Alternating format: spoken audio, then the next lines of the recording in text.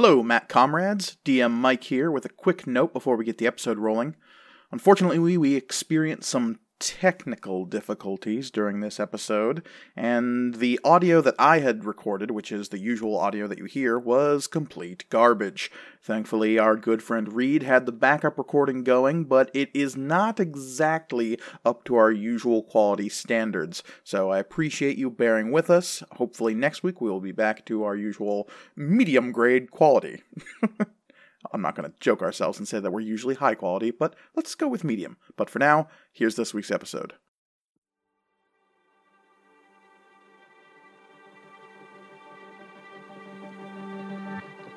Material Components. Episode 77. To War We Go.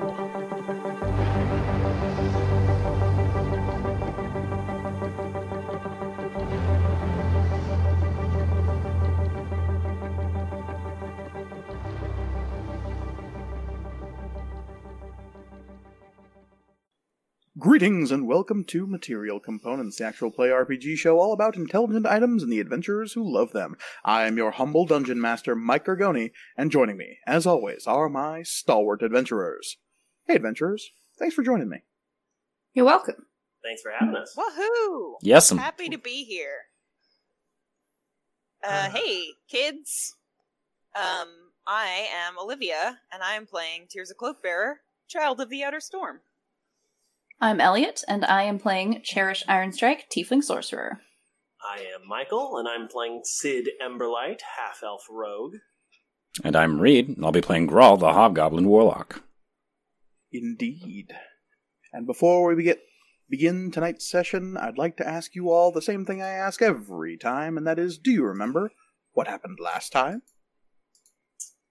Are we catching Listman up, or are we... I don't know what you're talking about. What happened to Cherish, Grawl, Sid, and Tirza? Teleport! What Yes. devils? The adventures of the H-Team are of no relevance here. The who? Not yet. Top secret information. It's classified. I wouldn't say top secret. I would say some middle secret. Middle to bottom secret. Yeah, then. yeah. Yeah. It's, mostly classified. You can still pretty much figure out what went on. But if we're not talking about that, Again, I always feel bad for if it seems like I'm railroading, but, we had to go south. Because we knew that stuff was going to get way worse down there. It's not railroading if a player does it. It's true. That's true, actually. Then I apologize for nothing. Yeah, and if we had stayed there, some chats with a certain Fae being would have probably had to happen. So, Yep. This is all good. This is all good. Now, And, now we Clock's just get ticking. a chat with another Fae being. Yeah, we waited for a rescue party from Fair Aimseer to come get Darren Dunn. And then, Cherish and Tears were like, okay, we're leaving, bye. And we went to Fort Verge. Yeah, thankfully Did it, you ran had south. a number of companions come along with you when you said, all right, bye. It wasn't just Cherish and Tears. Oh, yeah. Grawl died a long time ago. He's gone. Both That Olivia episode. and Tirza, though, feel sort of bad for being like, Sid, fuck your emotional resolution, we're going. Well, that's okay. Yeah. Ben Laser, we're going south. There's a long and proud tradition in this campaign of running away from your problems, and why stop now? Exactly. Talking about. Exactly. It's worked out so well. I've avoided emotional resolution for, almost 10 years now, so I think we should just keep this streak going. Yeah, what's a few more months gonna hurt? Yeah, exactly. Exactly. Nothing adverse there on the emotional well-being of Sid Emberlight, but that's fine. That's the spirit. Yeah. But yes, leaving Nonetheless, leaving the outskirts of Fair Aimsir, after sealing the Realm Scar there, you found your way to Fort Verge. And at Fort Verge, you were confronted with a bleak new reality that is beset before you in the last of the larger Realm Scars that has apparently opened up within the mines north of the town of Emberfell. Since it opened, a steady amount of flooding has turned the area into a marshland and swamp, consuming much of the area that was once green fields with murky, somewhat poisonous water. Good. Oh, it's all good. And once that occurred, hordes of demons erupted from the dark depths of that mine and began to call the swamp their home, forcing the citizens of the town of Emberfell to flee north to Fort Verge. It was there that a defense was erected against the tides of demonkind. With the aid of several other Threadless, including Valor and Camion, a bulwark against the demon surge has been erected here, but not without some help from strange quarters. Do you all remember what unlikely allies are serving alongside the Guardian guilds here near Fort Verge? Yeah, Hey, Valor may have Valor has made a deal with some devils. devilry. Maybe his mom? Yeah. We don't know yet. You do not know, but yes, young Valor, your fellow Threadless and tiefling fighter, seems to have made a deal with some infernal allies that has brought a legion of Bator here to the material plane in order to combat the demon kind. So, guess what, y'all? Blood War! I want a legion. Yeah, Blood War. I want a legion. I want one. How come Valor gets one? Make a deal with Devil of Bator. No, he's already got one of those. Look, Valor asked nicely. That's what he did. Ah, damn it! Memo. Thrall's incapable of that. I don't know what that means. If you just asked, I'm sure someone would have accommodated. Maman, les assistants. S'il vous plaît. Yeah, if you just walked up to Null 9 Lives and said, hey, can I please have this? Who knows? Hey sis, let's fuck shit up. But yes, Leastways, you had also discovered that in the midst of all of this burgeoning conflict, a imposter has appeared on the scene. A Cherish of unknown origins has apparently wound their way into the confidences of your allies and has led young Valor away on some mission of a dubious nature. But yes, you learned that in the wake of this Nega Cherish, certain information that they possessed definitely raised some eyebrows. Their ability to mimic Cherish in a seemingly convincing manner had basically everyone fooled, including some old friends. I don't know if you remember who those are. Oh, not at all. I was talking to Olivia. Who are they, Elliot? We were talking today about, I can't even imagine what Camion thought I was gonna say, thinking that I was Negacherish. And then the first words out of my mouth are, sorry I slapped you. Like, what's going on? So Camion, that's one of them. Valor, another one, obviously. Several Guardian Guild captains who were present here seem to have been fooled. Yeah. And one other person. My good childhood friend Jet, who, upon confrontation said, "Oh, I knew there was an evil Cherish the whole time, but unfortunately, I thought she was around for way longer than she was." Because, yes, where we last left our heroes, as Grawl, Sid, and Tirza are off gathering supplies, getting ready to leave on a caravan mission with Camion, heading towards the front. Cherish had gone off towards the camp of refugees just north of Fort Verge, where the young Edge Mason Jet was apparently bivouacking with his comrades, and was unaware of the evil Cherish in their midst.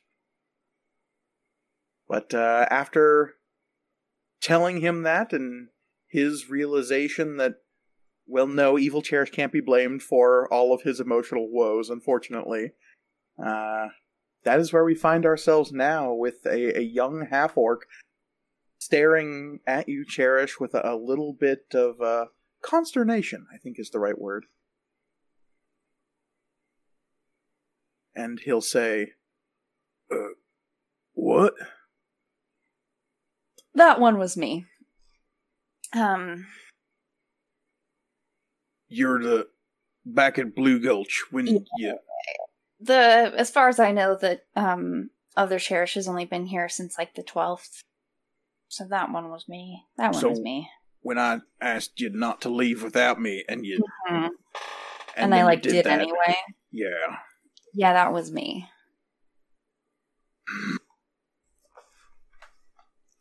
All right. And well, it was good to see you, Cherish. Clearly you got a lot on your plate.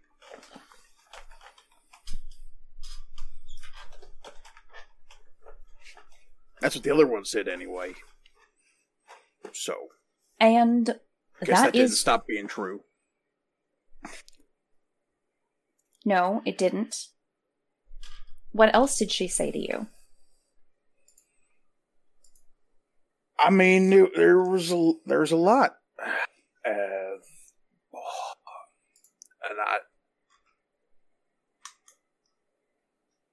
About how she had a lot on her plate, and that she wasn't going to be able to have a normal life, how she wasn't going to allow herself happiness, how she needed to take this big burden to go off and save the valley, and that didn't leave room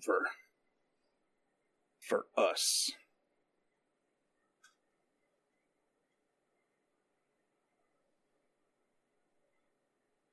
Okay, well, there's a couple of things. Okay.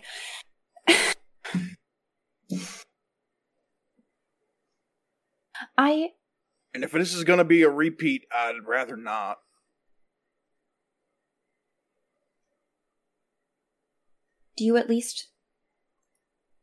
Would you at least hear me out about why back in Blue Gulch?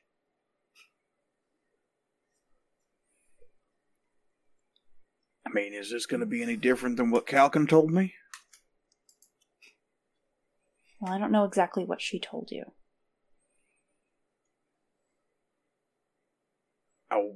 What you're doing was super dangerous, and if you had to worry about me while I was trying to help you, then it would have been a distraction, and it might have gotten you hurt. Might have gotten a lot of people hurt.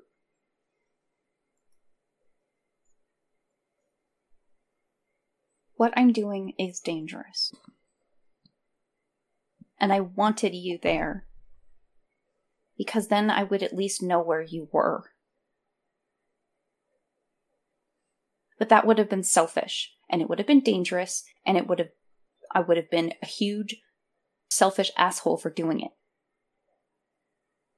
Even though I wanted to come. Yes. And I would do it again. Sense. I'm not sorry for it. Well, good. Great. So glad.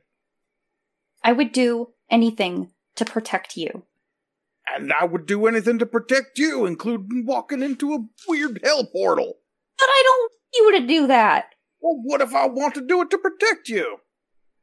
But that's not what I want you to do to protect me. Well, can't I do what I want to do to protect you? No, I don't think so. Well, why not? I'm not laughing at character. This is just very, exactly how I thought this was gonna go. Because...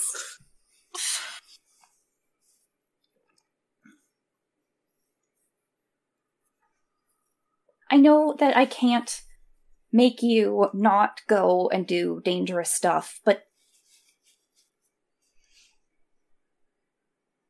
if I do live through all of this, then I want you to also be there so that we can at least try to have some kind of life. I mean, even if it doesn't work out, I want both of us to be there to try. If you throw yourself on a sword for me, then what am I gonna do? You'll have a sword in you. What's your I supposed to glowy do about friend that? to heal the hole. You got all sorts of No, magic. I mean, if you throw yourself on the sword in such a way that you die immediately, what am I supposed to do about that? Well, that's the whole me becoming an edge mason thing, so I learned not to do that. Like, not falling on swords is like day one here. Because a lot of them have swords, and there have been some accidents. That does make sense. It seems like a very dangerous way to use the weapons that you guys use to travel and stuff. It really is. I'm glad you don't have one. I'm glad yours is like an axe. It's much cooler, too. It's a hammer. Right. That's what I meant. Huh. Cherish wouldn't get that wrong. I flipped a coin in my head. It was either hammer or axe. I couldn't remember. Keen mind.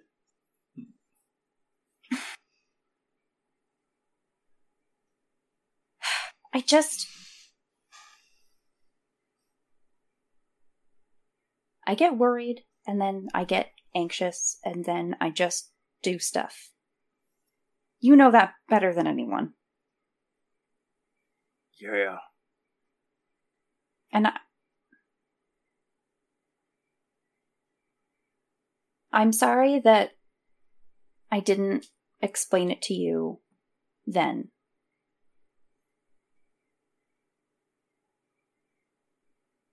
But I wasn't sure if I could stop you from going if I didn't just go. You probably coulda. You can throw, like, fire around and stuff. I don't I'm know. not gonna throw fire at you.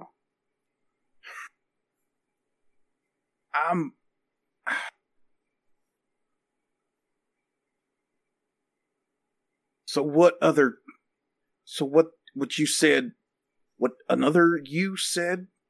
What was all that then? I don't know, I've never met her. Oh, lords. Well, and some of the stuff that she was saying is true in a way, but it's not how I feel about those things. If that makes any sense. I want to say yes, but it really doesn't. No, it really didn't, I know. Well, like, her saying that, like, she doesn't think that she can have a normal life, and there's this whole burden, and, you know, all the stuff is dangerous, and she has a lot on her plate. Those are all true. But I haven't given up on trying to have a normal life. I don't know if I will, but I don't want to give up on it just yet. And I do care about you.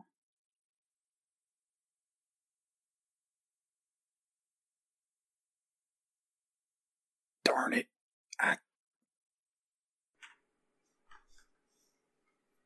Part of me just wants to hog tie you and bring you back to Blue Gulch, because shove you in a closet and try to...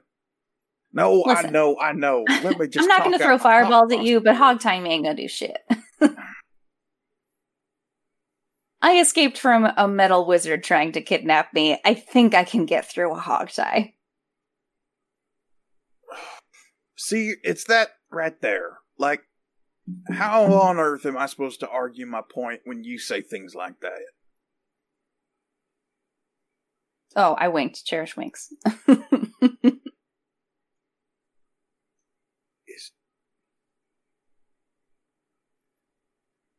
The only thing I can do to help is to not be there. Do you know how frustrating that is?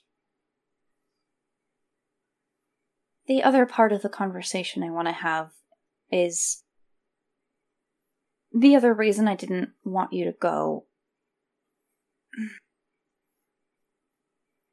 Is there somewhere private maybe we can talk? Look around, and it's a big open campsite, and there's plenty of people around, and quite a few Edge Masons have been staring at this interaction. Yeah, I mean, it's a good show. There's a gnome with a huge greatsword planted next to her who has, like, pulled out a bag of what looks like jerky and is just chewing it as she's watching. You guys should have come. Character after my own heart.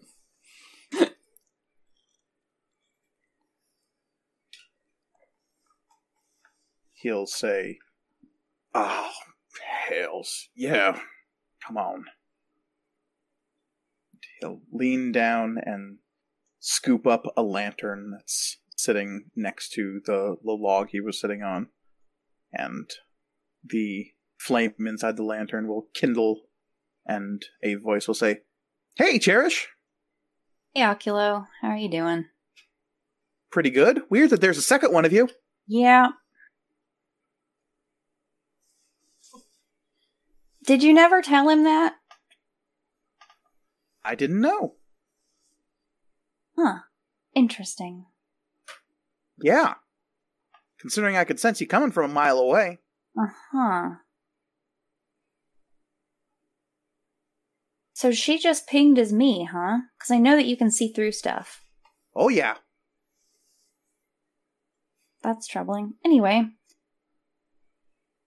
"You don't know the half of it." Twin. And yeah, Jet will lead you a little ways away, kind of off to a copse that's nearby. You're a good distance away from the camp now, and it's still like early afternoon, late morning. Jet's gonna sigh heavily.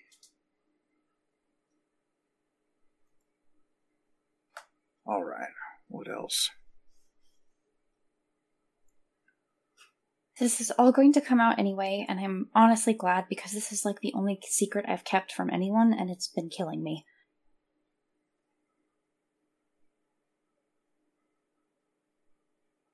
"You can tell me anything, Cherish."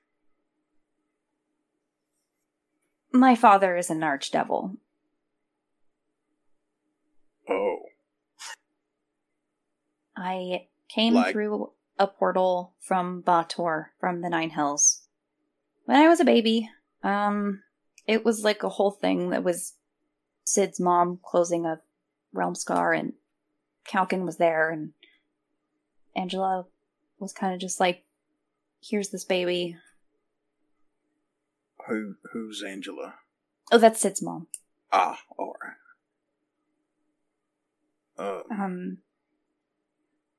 Okay. So, and I also have a bounty on my soul from 2 other archdevils, and then another one who's the daughter of one of the ones who has a bounty out on my soul, wants to meet me really bad. There's just a lot of hell stuff going on, and it's probably all gonna come to light because the demons, it's like this whole thing called the Blood War where the devils and the demons fight each other, and there's devils that devour. Yeah, I got the basics of some right. of that. Yeah.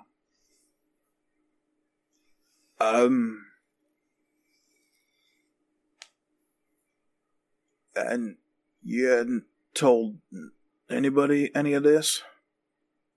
Well, Kalkin sort of knew, it kind of came up with the threadless stuff, so they know, but it's something I'm trying to keep on the DL for the most part, because of the whole bounty on my soul thing mostly.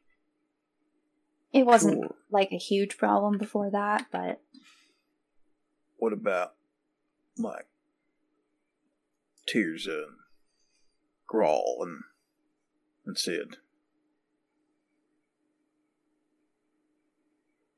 yeah, they know.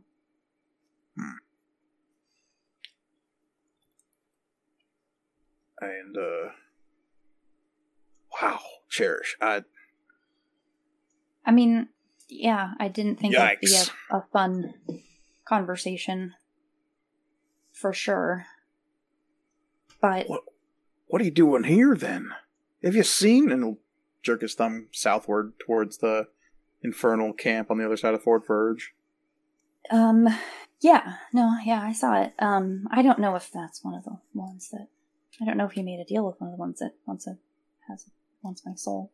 But again, Why do they, trying to keep that on the why down do they low. want your soul? Well, I don't know, and half is because of closing the Realm Scar in Blue Gulch. Huh. An Archdevil was trying to come through that one, and we stopped it and just popped his name on that list.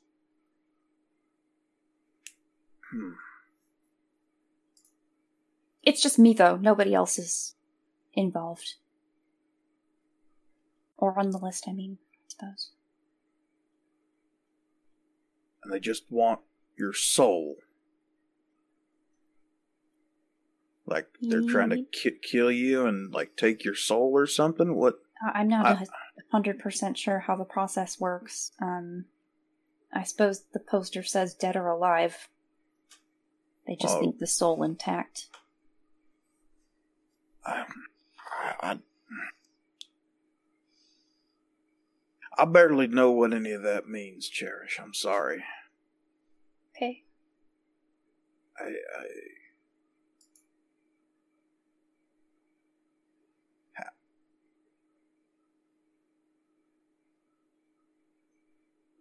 What can I do to help?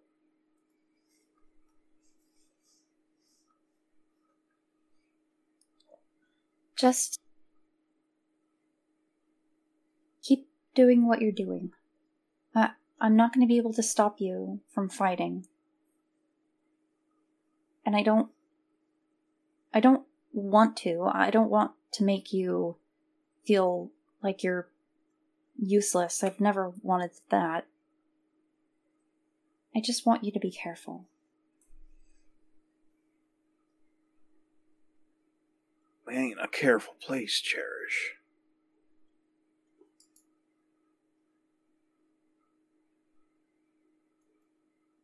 I'm doing all this to try to keep up with you, but the harder I work, it just seems like the farther away you get.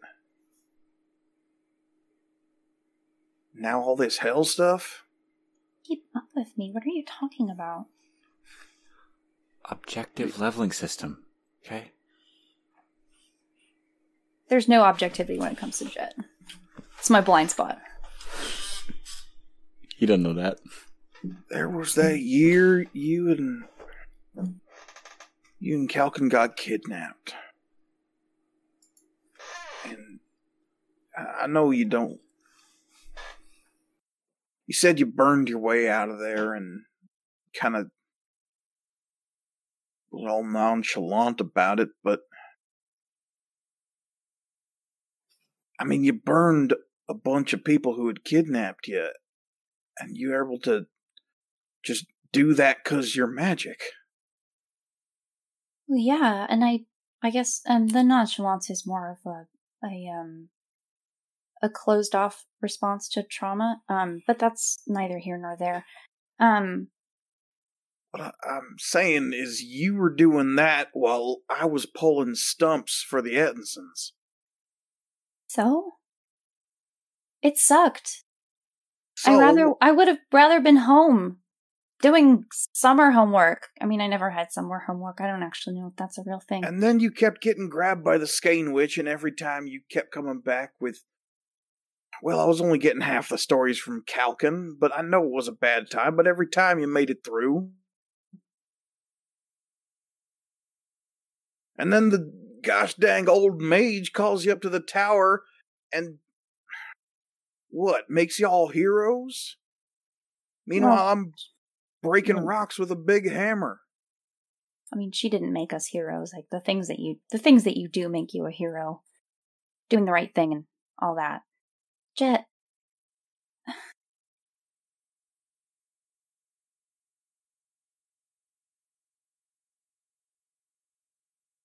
Do you think you're not enough? I just think you outgrew Blue Gulch way faster than I did, and I'm just trying to catch up.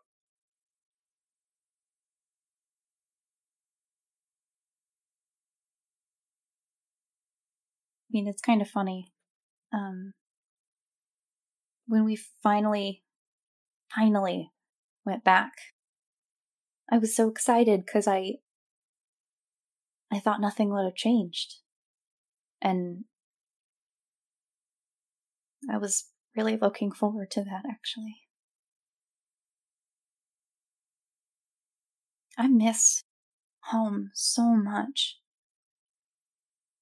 I missed it every year. I miss it now. All I want to do is go back. But I can't. Not until this is over, if it's ever over. I can't. I know what's happening in the world. I can't just sit at home and ignore it. You know I can't do that. It's not just the world, is it? You're talking about big bad devils and hells and holes in the world that leads to other places. It's bigger than all of that now.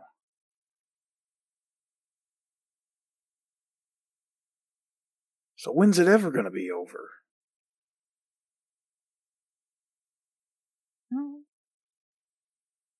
And he'll walk forward and he'll lean down a little bit so that he's the same height as you, and he will reach out a hand for you to grab.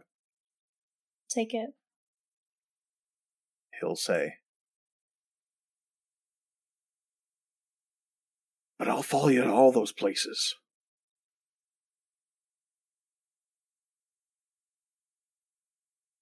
I know you would.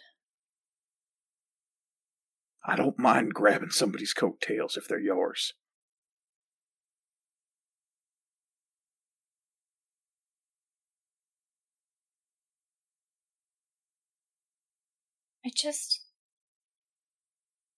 I want you fighting with me, not for me.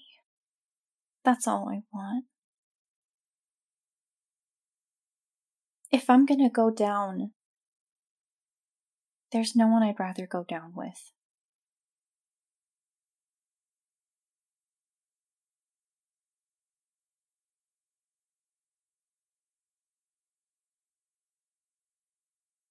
And I feel the same way, but at the same time,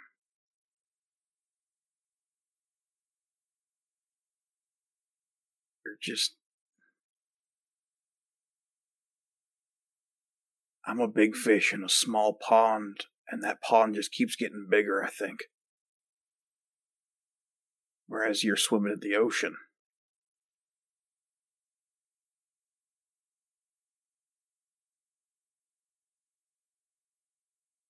I just don't know. You know I don't understand fishing metaphors, Jet.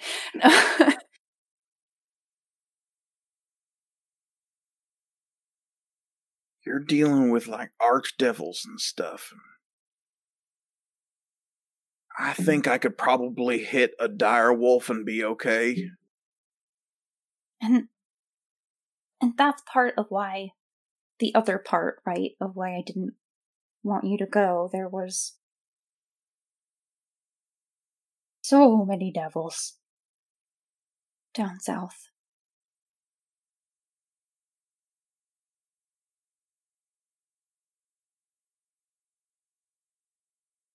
But I don't want to.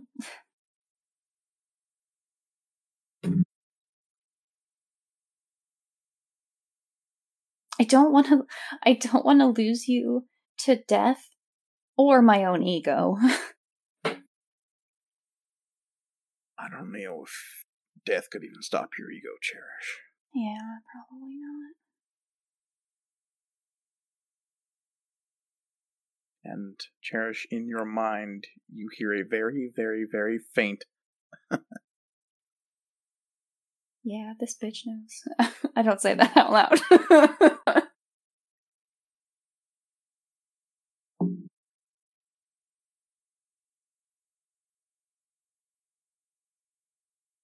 Chet will look you in the eye seriously and say,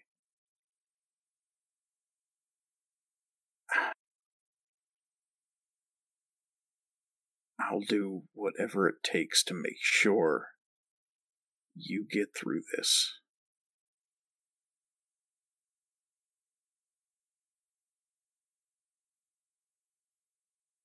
If that means staying behind, then... But you gotta promise me something. Okay. You gotta promise me you're gonna make it through this.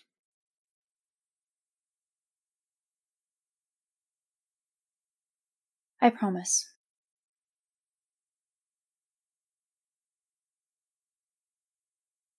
Okay. And for what it's worth, she puts a hand on his cheek, kind of like, hesitantly. You've always been more than enough. I'll give him a kiss on his other cheek. Oh. You don't have to prove anything to me.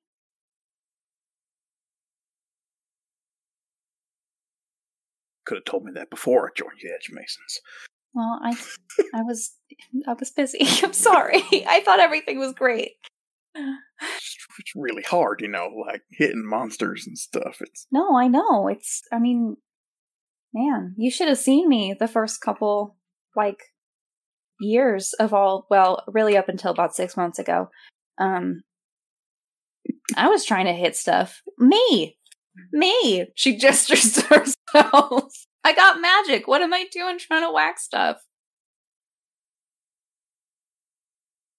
And yeah, there's a quiet moment of acceptance as he holds your hand and nods and embraces you if you'll have him.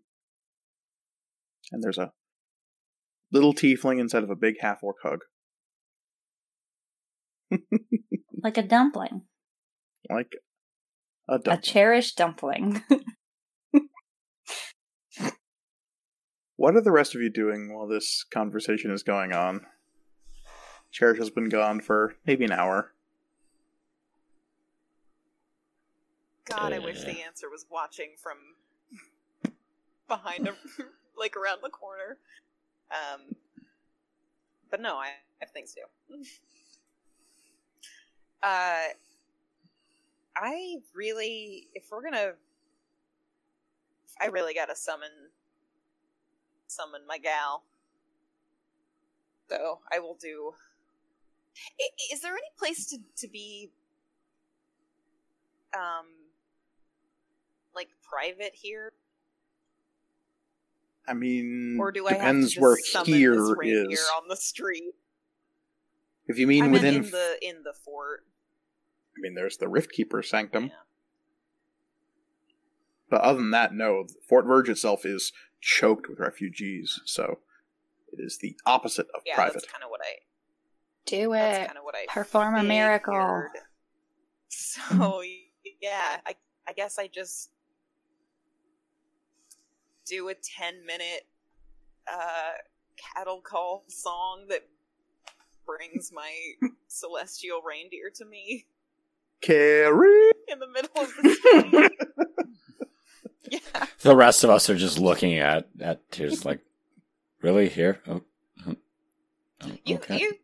I should link the song that I have in mind because it's actually quite quite pretty, but it is 10 minutes long. Excellent. Because that's how long that ritual takes. And obviously you can do this not in the middle of the street, if you so choose, but if you want to just literally do it in the middle of the street, you can. Do some busking while you're... No, if I can't... Make us some I money. was gonna say, if I'm... not trying to make us any money, but Come on.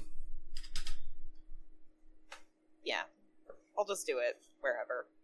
As you are performing this out on a street corner, again, the whole town of Fort Verge is choked with people. There are people just sitting, literally, with their backs to buildings with nowhere else to go.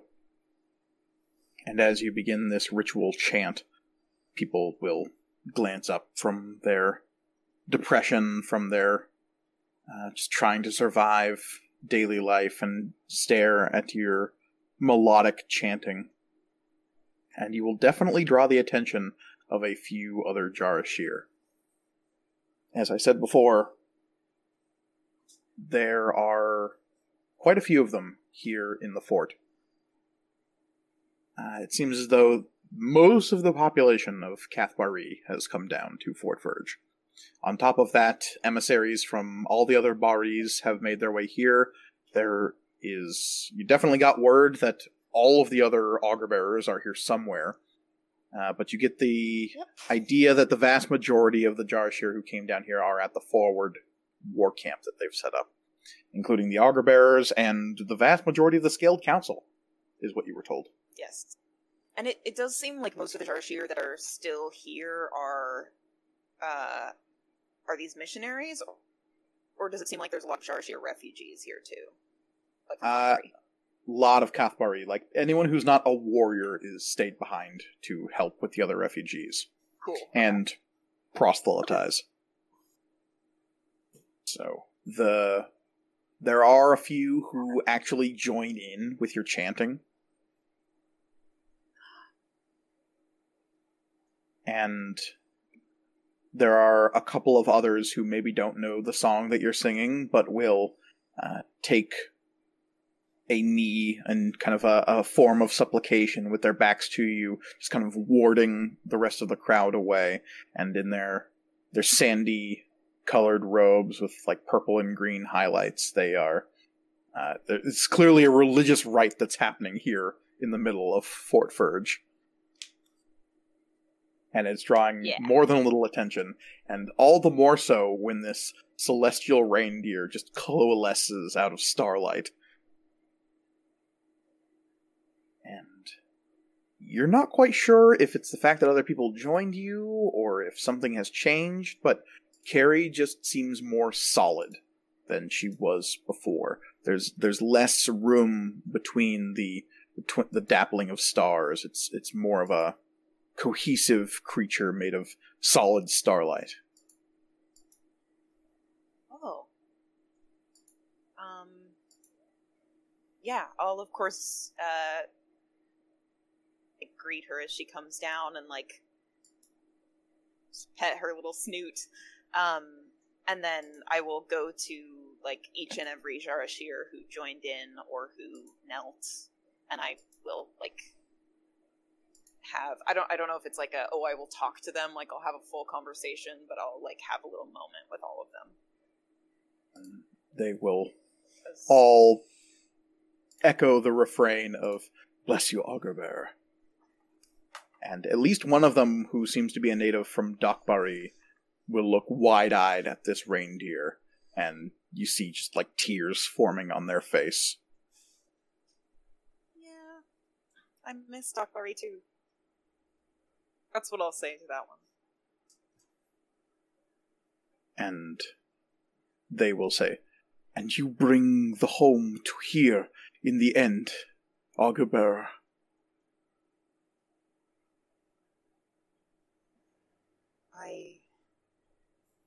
It is our duty to bring many things, and one of them is comfort. Of course, Augur Bearer. As these are the end times, so it is. Praise the gods in triplicate that it is so. Praise the gods in triplicate. May Azidahaka's descent be swift.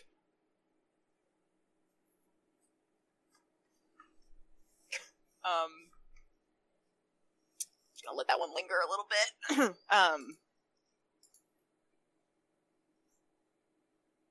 Yeah, excellent. I think, unlike the previous day of just having people come up to her and be like, "Oh, bless you, Augur Bearer," I think this feels more like... Previous day, that was this morning. This feels more like being home. Oh, God. It's been a long couple months. True.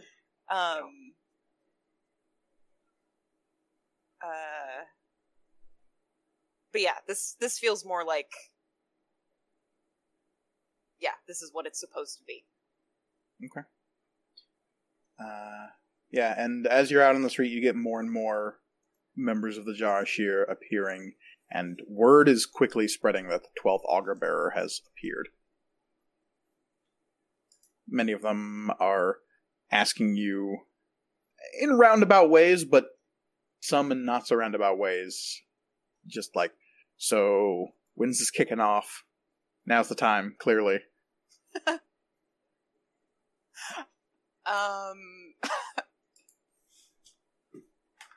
Hours, days? What are we thinking? I don't know.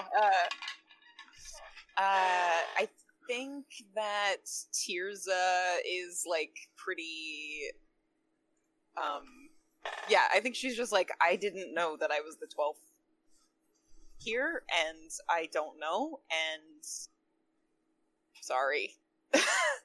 We'll see. Yeah. I gotta go join the other Augur Bears first.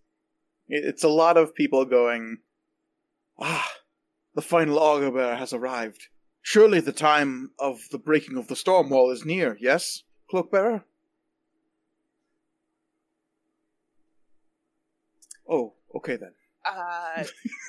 Yeah, just giant shrug. Yeah. I think she's pretty obvious about, hey, it is for you guys were here first, Shamaran so to know you these should things. know more Yes, than of me. course. You should not presume to understand the timetable of the gods in triplicate. Yeah. Let's just let Elliot keep talking while they're muted. I find it entertaining. Son of a bitch. I said, well, everyone stopped talking too, so I thought that I wasn't on mute. Just watching your gums flap. Mm-hmm. Yeah. That's it. Or you could say something vaguely professional, like, I must confer with the Scaled Council and the other members of the Augurs. Like, I like the shrug. It's more on brand for us. that's true. Yeah. I'm just saying, if you want to, That's update. definitely more on update the brand. Yeah. Yeah, but that's also very dishonest because I don't know any of what's going on. This is true. The shrug is very honest. So yeah, you would all know that Camion said the supply caravan is leaving out the southern gate of Fort Verge at noon. So if there's any last minute things you want to do here, now is the time. What time is it right now, did you say? I'd like to go to, if there's a quartermaster, I'd like to get some stuff. There is a extra dimensional quartermaster we could visit. True. I'm not gonna buy sacks from Omatep. He'll be so mad at me if I do that. There is no quartermaster per se here in the city. There are people who are seeing to supplying refugees. Mostly they consist of envoys from Zonat Zero. There are... If I could get some... What was that? I was just gonna say, if I could get some supplies from them, I literally just need... Let's see. 8, 9, 18 5-pound sacks and 15 4-gallon containers. Don't worry about it. Okay. Yeah, those could be requisitioned. What you're asking for, though, is more like general supplies. So you could probably find a shop in town that would have normally been giving things to farmers, but now or selling things to farmers, but that business has sort of dried up, with all the farms being turned into swamps. Swamp Farm. I will buy those things, and I will look up their prices in Okay. something. Big, I'll look up those prices. Big question is, where are you keeping all of those things? Well, I have a celestial reindeer that I can load things on too. Okay. Well, fair enough. And also, as soon as Cherish is done with her thing, I will go put them in the bag of holding, probably. Okay. Anybody else have any last minute things? How many? Oh, it might not be. How many days walk was it? To get to the war front, essentially, where the front lines are, it is going to be about 5 or 6 days, depending on the pace you set. Camion had said that they were probably going to try to pick up the pace, so hopefully get there a little bit quicker. 5 or 6 days. And then, so we should probably have at least supplies, like rations and that kind of stuff. I'm sure there's somewhere we can pick up that kind of stuff. In the area? The same. Rations can be very easily come by, especially if you talk to the representatives of Zonot Zero. But you also have still a bunch of spare rations from... Yeah. Oh yeah, I guess we stocked up because we were planning on a trip back, or something. Yeah, I guess we're good there. Also, you are going to be moving with a supply caravan, so you might be able to get some stuff from them. Elliot, you're muted again. Well, if everyone would conveniently stop talking when I'm saying things, then I would know that no one can hear me. Get on that. I'm not terribly worried about it. We still have, we only used 3 of those rations, so. Okay, cool. Is there any word as to, how deep these swamps get? Is it something that we can just fall in, will it just impede movement, or will it be something that, we can possibly drown in? You don't know. You'd probably have to ask somebody. Yeah, As a horrible little imp said a few days ago, you can drown in 6 inches of water. So... Well, yes. He was horrible in all the right ways. But yeah, there's plenty of Bark Watch around that you could ask after. Yeah, I'll try to find one of the Bark Watch. I'll ask around with them, I guess. Specifically, you would be able to identify quite a few Bark Watch members within the Riftkeeper Sanctum who are also Riftkeepers. Right. Yeah, so I'll hit them up about just sort of the landscape we're going to be traversing through. And Arbadon would be more than happy to introduce you to some of the other Bark Watch members here. Oh, yeah. He'll introduce you to a large bear folk that goes by the name of Yog Ra. Yog Ra. Cool. Good name. Pleasure to meet you. Same. Arbadon here was telling much about what you were trying to do here. The old mage has said a great many things about the Threadless. It'll be good to see you all in action. Valor and Camion have already done much here. I can see that.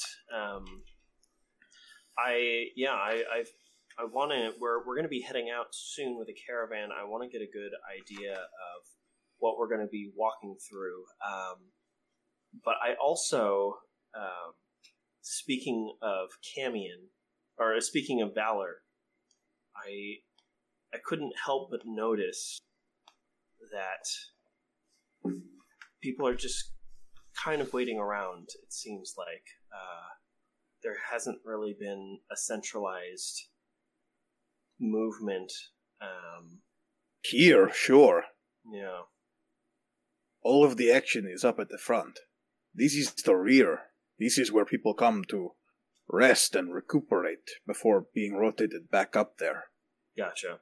And we are, and Mike, just where we're going is the front. Is that correct? Yes. Okay. Great. I understand. All right. Well, have you been out south yourself? Several times. Several times. How deep do these swamps get? These marshes? Deep in some places. The tops of hills tend to be the dry areas, but there are sinkholes out there that will swallow a man. How many caravans are making their way south? How often does this happen? Every 3 days, usually there is a caravan moving to and from. Is there a designated path that these caravans take, or is it kind of just hope for the best? We follow the road to Amberfell. That is mostly dry. Okay. Beyond the front, it starts getting a little bit more dicey, but at least between Fort Verge and the fortifications that our allies have erected, it is mostly straight going. Gotcha. If you happen to stray off the road, though, things can get pretty dangerous. You don't get into the real dicey territory, though, until you're beyond the fortifications. Gotcha. Beyond that point, the landscape is unnatural. Yeah, it always is. And the allies that Valor made, are there more of them down south? The ones you saw out in front of the fort, those are just the rear guard. They're just the rear guard. Okay. The bulk of their forces are down there. Do they communicate with any of the rest of us, or do we just kind of let them do their thing? Most of the other Guardian guilds have set up camp between the two allied reinforcements, between Valor's friends and the cultists that are aiding us. Sid's brain goes immediately to the cult of Dahaka, and it's like, oh wait, no, Jarish here. Call him that. the other snake cult. Yeah. Right. There's so many. Though their camp is not nearly as large as the infernal fortifications. And I'm just going to pull up this map here. Is there a map of the area that I can bring with us? Any maps you need will be held by the commander down at the forward station of the Bark Watch. Perfect. Can you direct me to where that might be? So what you're told is apparently the Guardian guilds have kind of set up in the breach between the infernal fortifications and the Jarashir war camp. They sort of bridge the gap between those two forces. Oh, yeah, I see that. So they are controlling the road, essentially. Gotcha. And you are told to try to find somebody named Hexia Cobseed, who is apparently the commander of the Bark Watch, Like, the actual head of the Bark Watch is here, and she is down there. Yeah. What do I look for? Look for the angriest little halfling woman. She is hard to miss. Okay. Sounds great.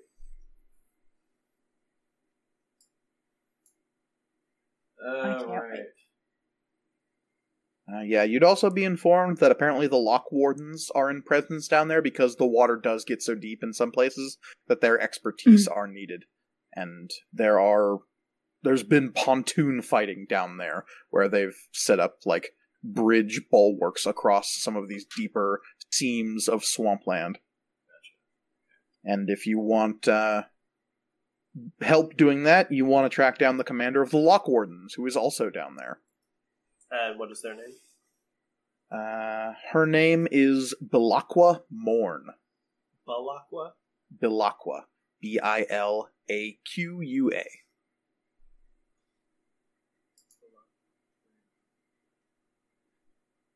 She is a Triton with bright yellow and blue scales.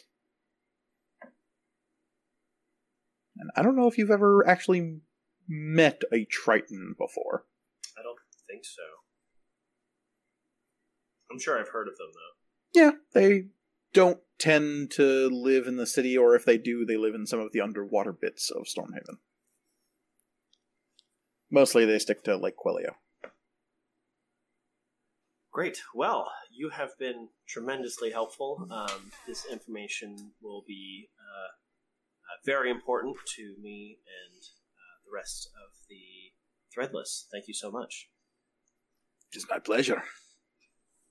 And I let Arbadon know that we're going to be heading out at noon. Oh, sweet. Finally. Time to bust some demons, yeah? Well, hopefully not, but we'll see. Boo! Boo to what you just said. Okay, it's going to happen. It's going to happen. It's going to happen. It's going to happen. But hopefully not all at once, you know what I mean? We got to pace ourselves.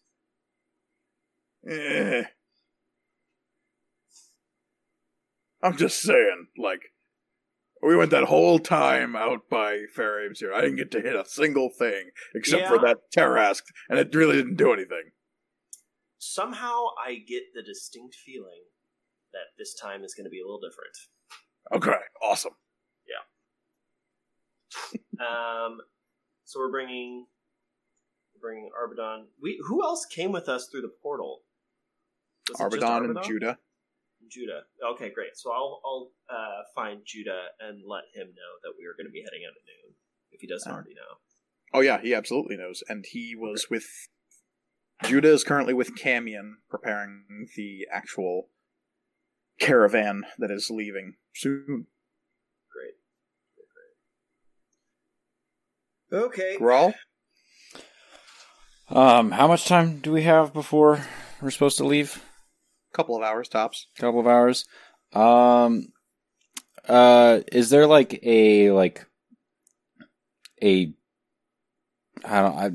a cafeteria isn't probably like the best way to describe it, but is there like a food line somewhere? There's the mess hall.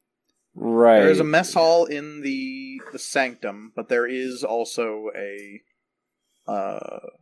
food distribution center for refugees within Fort Verge, yes. Great, that's what I'm looking for. I would like to see if they need any help handing out supplies. Okay. You would be met I by... thought you were going to say that you went to eat. Yep, I Nope. did too. Nope. Pleasantly I was surprised. going to be so mad. You are met by several individuals who appear to be of an aquatic persuasion. There is a water genasi, another one of those weird, tall, blue-skinned individuals that you've seen at least one of before, though you're really unsure about what they are. Doesn't matter. And there are a couple of humans and some stranger folk that look as though they have had aquatic creature appendages like grafted onto their body in strange ways. And they are helping to pass out food to individuals that seek it. Basically, any refugee who wants sustenance can get it from these people. They have these two huge, they look like stills, set up on the northern end of town. And people can come there asking for food, and they will take the two stills and pour material into bowls. Half filling it from one still, half filling it from another still. They will then mix whatever those things are in a bowl to create, it looks like sludge, or porridge, or some kind of nutrient paste, but apparently it tastes like nothing, and it's very filling and nutritious. Silent. Is it worth the waiting for till we get to 84? All we ever get is gruel. And if you ever want seconds, Sick you're Oliver more than rap. welcome to it. And are there just two, like, cauldrons, or are there, like, multiple? The stills themselves are these enormous things with multiple taps from the bottom. Okay. So you have multiple people moving to and from, filling one to half, sliding a bowl down. Somebody else on another's tap will fill it with the second half, and they'll slide it down, and somebody else will stir it, and then give that bowl to someone who wants food. Is there an open spot to help at all? If or you no? ask if you can help, they will give you some looks, but then just shrug, and more hands make quicker work. Yeah. I could always, because if there's two spots, I can handle that. Mm-hmm. You can absolutely do that, and you definitely draw some eyes, but no more than any of these weird fish people. Great. Yeah, I'd like to do that. And the blue-skinned individual who seems to be running the show here will thank you. Yeah, I'd like to also cast Mage Hand to be able to handle two stills at once. Everyone is suitably impressed. Threadless! Spread my legend. This cantrip that most magic users can do. Hey, Mike said they were suitably impressed. Yeah. Not my words. They will let you help out for about an hour or so before ever even asking your name. It seems as though this isn't exactly an unusual occurrence for people to just try to help out. Cool. But eventually the tall, slim, blue-skinned individual will say, "Much obliged, friend. Where do you come from?" We were in Fair Ames here, and before that, we were in a vampire wagon, and before that, we were in a desert, and before that, lots of places, really lots of places. I see. Yeah. Well, Zona Zero extends its thanks, truly. No problem. And you spend a couple of hours helping out. Cool. Oh. Just killing time. I don't want to read my book.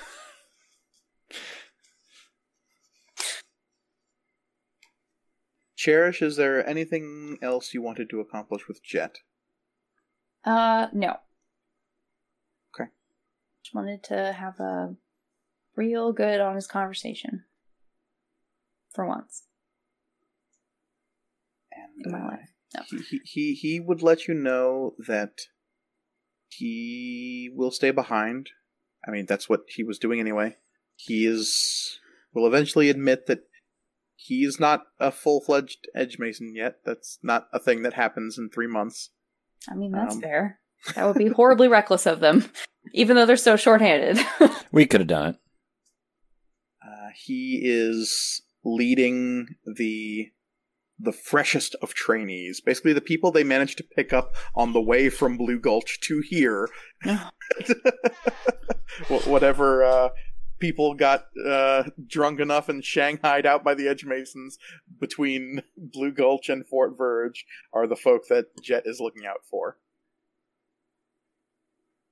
There are also a few Edge Masons who have rotated back from the front, but it seems like a lot of them are going to be heading down there with this caravan. Jet not included, though. Yeah. As you part with Jet, he will definitely give you a concerned look, and he'll say,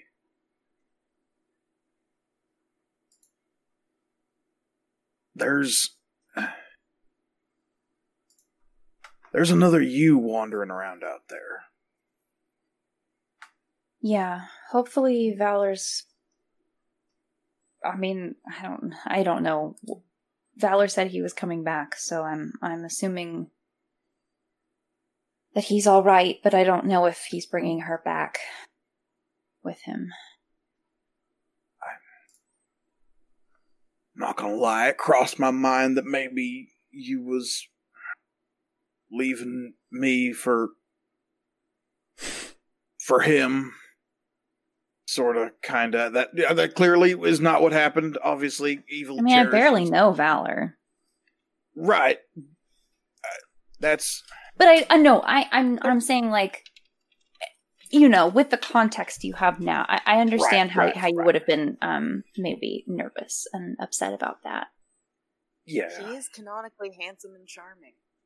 Everyone back off. He is look, in my objective rating system, he is objectively charming. Look, I don't even necessarily swing that way, but damn. Right? Very handsome, very nice, very charming. Barely know him. You don't have to. It's almost better just to observe from a distance. You get too close, it hurts your eyes. Staring into the sun. That's a good, okay, Matcom headcanon, everyone is slightly in love with Valor. There we go. Yeah. Slightly. Ranges. If there's It ranges. there's a Yeah. numbers range for everybody. At least slightly. It all ranges from yes to a lot. Yeah. But he will say, Jet will say, She was able to even fool me, so I'm just saying, like, maybe work some way out that people can tell that you're you and she's not you, if you know what I'm saying. I've been thinking about that. There's I'm not something really sure what you the... got that she don't. Maybe, I don't know.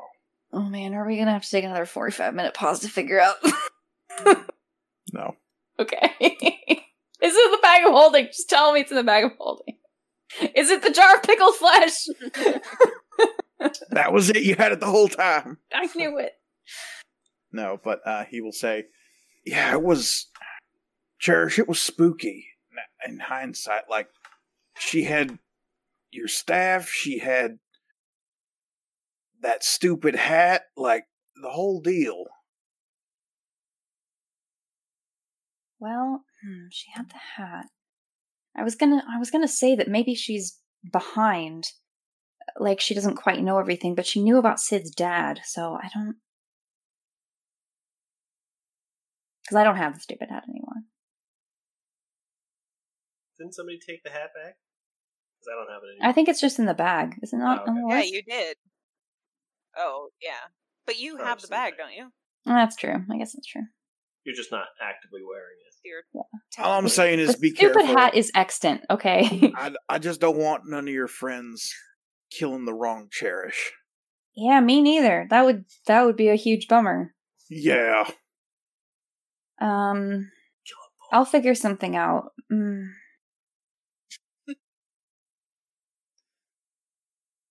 We're going on that caravan, so maybe I'll sit and have a talk with everyone, and we'll try to come up with some kind of code or something. Yeah, code. Yeah, that'll work. Like, Hopefully. hey, I'm the real Cherish, or something like that.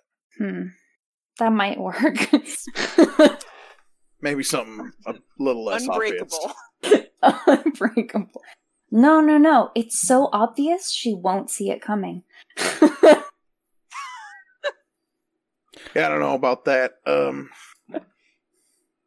Anyway, take care of yourself.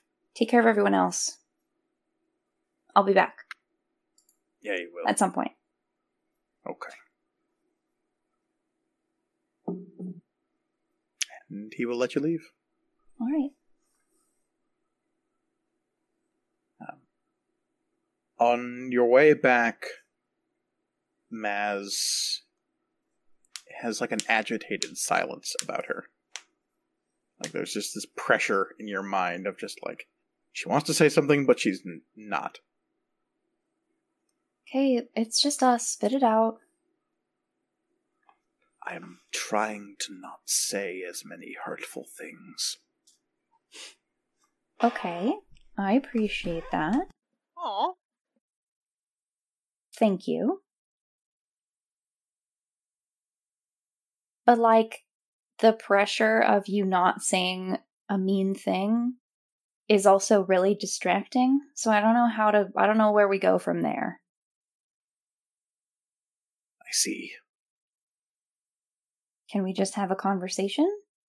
Can you maybe scale back the meanness of the thing you want to say? And we can just talk about it? Challenging, but I will try. Challenges are how you grow and get stronger. Yes. The boy, Jet. Your affection for him has already been twisted by those who would work against you.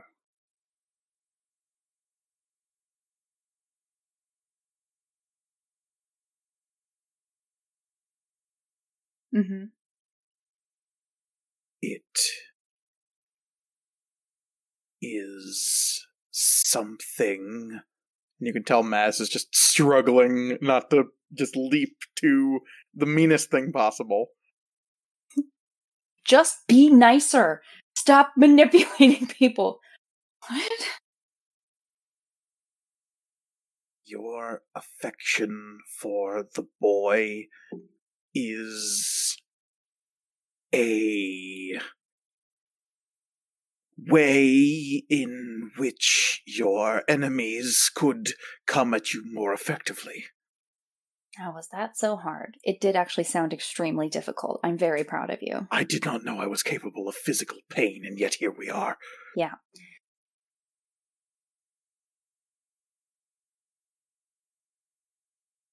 It's a delicate balance, to be sure, but I am better for surrounding myself with the people that I do in my life. Caring for them might be something that puts them in harm's way, potentially, but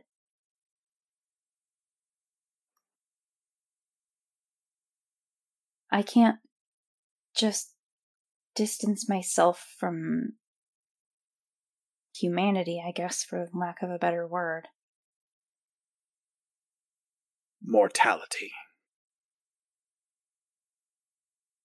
Yes.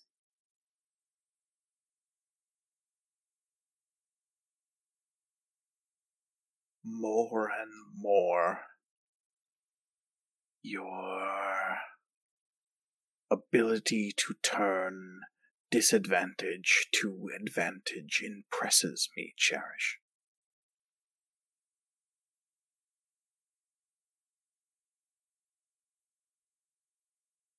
His affection, your affection, will not be a weakness if it can be turned into a strength. use it.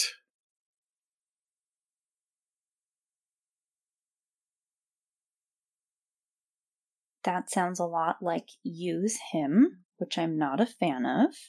I did not say that. Is that what you meant, though? A little bit. Yeah.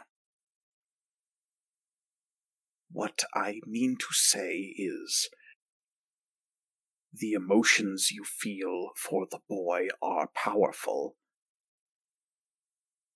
and they will make you more powerful in turn, I think. I agree, actually. Yes. Excellent. Good. Caring for people is a strength, not a weakness. Well, let's not go crazy. Baby steps. And eventually you all reconvene at the southern gates of Fort Verge. There you find Camion and Judah Sunpalm having arranged themselves around close to a dozen carts. There are close to 100 people coming along with this caravan. Many of them are members of Guardian Guilds, and more than a few drovers and porters who are there to herd the animals and carry supplies and unload it from carts. But for the most part, these are people who are going to a war front, and none of them look happy about it. That's not surprising. Yeah, Arbanon seems shockingly chipper. Yeah. But inappropriately chipper, even. I mean, there are a couple of other people who are in a similar mood. Like, it's mostly Edge Masons that kind of share his vibe. There are a few members of the Haven Guard who are explicitly here to guard the caravan, not necessarily fight at the war front. But the members of the Bark Watch, the Lock Wardens, the Edge Masons who are all here are all heading up to the front to fight or participate in some way. Mm-hmm. The vast majority of these numbers are just that. They're members of Guardian Guilds, but you do recognize a few of them from the Riftkeeper Sanctum below, so you are not the only people in the know about what's happening down there. Okay. As you're seeing this is probably the most members of extant Guardian Guilds that you've seen before. Even within their meeting halls that you've been to at different cities, it's never more than a couple dozen of them, but there are dozens of different members of Guardian Guilds here. Even when you were in the primary base for the Haven Guard of Stormhaven, there were probably close to 100 guards at that base at a given point in time. But the numbers you're seeing having poured down here is pretty staggering. And you get the sense that, like, these organizations were almost designed in a way to slot and fit together in a way that makes a cohesive fighting force, and it definitely makes you wonder what Zenerva's intention was in their creation to begin with. Just questions that are being raised by the efficiency that you're witnessing here. Mm-hmm. Like, all of these Guardian Guilds fit together to create a cohesive army, like, shockingly quickly. Weird. Maybe she knew that this was gonna happen. Yeah, as you gather what supplies you have, you meet with your fellow Threadless, sharing nods of encouragement, knowing that you've done what you can, supplied the best you can, and are now heading into the thick of it. I think it is there that we're going to take our break, and when we come back, the first leg of your journey down to the warfront begins. Out of the frying pan and into the fire we go. Greetings, my friends. I am Omatep Duskwalker, owner and proprietor of Duskwalker Import and Export TM, here today to talk to you about a subject near and dear to my many hearts, and that is the third kind of fiend, Yugoloths. At this point, I am sure you are all very familiar with the primary kinds of fiends. Devils, you know, those uptight buttholes from the hells, and demons, those loosey-goosey buttholes from the abyss. But did you know there is a third type of fiend? It's true. They're called Yugoloths. Yugoloths do not partake in the blood war. Well, they do, but they are not the ones initiating or continuing the struggle. They simply work for whichever side allows them the best deal. Deal for what, you may ask? Well, it changes. Sometimes they get paid in souls, sometimes they get paid in gold, sometimes they get paid in esoteric knowledge that only the demons or the devils may possess. However they're getting paid, they are found all over the blood war. They just don't happen to be on one side or the other. They play both sides against the middle. Not that I know anything about that. There are some who even say that it is the Yugoloths themselves that began the blood war, simply so they had something to do for the rest of eternity. Now, Yugoloths can be just as dangerous as any kind of demon or devil you find out there, and they come in a lot of weird and really crazy shapes. There is one type, an Arcanoloth, that can look like a very fine-looking foxwoman, a very foxy lady, you might say. I would not say that. Well, at least I would never say that to an Arcanoloth. In general, though, they tend to look a lot crazier than that sort of thing. We're talking dogs with weird funnel mouths, demon-looking dudes with one really big arm, some kind of weird boat guy. There's one of them that's a boat guy, trust me on this one. So, if you're ever looking for fiendish help, and don't want to get tangled up in the blood war by consulting with demons or devils, remember, there is a third type of fiend, and they are called Yugoloths. Anyway, let's get you back to the action. And welcome back to Material Components. When last we left our heroes, they had taken care of some last-minute goings-on in Fort Verge before gearing up, getting on to the back end of a big long caravan heading for the war front. And that is where we find them now, having joined their friends Judah and Camion with this big caravan of Guardian Guild members and supply caravaneers moving down towards the war front erected by the Jarashir, the infernal allies of Fort Verge, and the Guardian Guilds against the tides of demonkind welling up from the mines of Amberfell. Yes. Fuck 'em up. Mike, how long is this caravan? Fully stretched out, it will probably be close to 100 yards in length, between all the different carts and all the people marching or riding around it. Okay, damn. Okay. There are a total of 12 carts that are carrying supplies for the war front. Each of those carts is being driven by at least 3 porters. Some of them have more, some of them have just the bare bones 3. Each cart is also equipped with 5 members of the Haven Guard, who are there to guard the cart itself.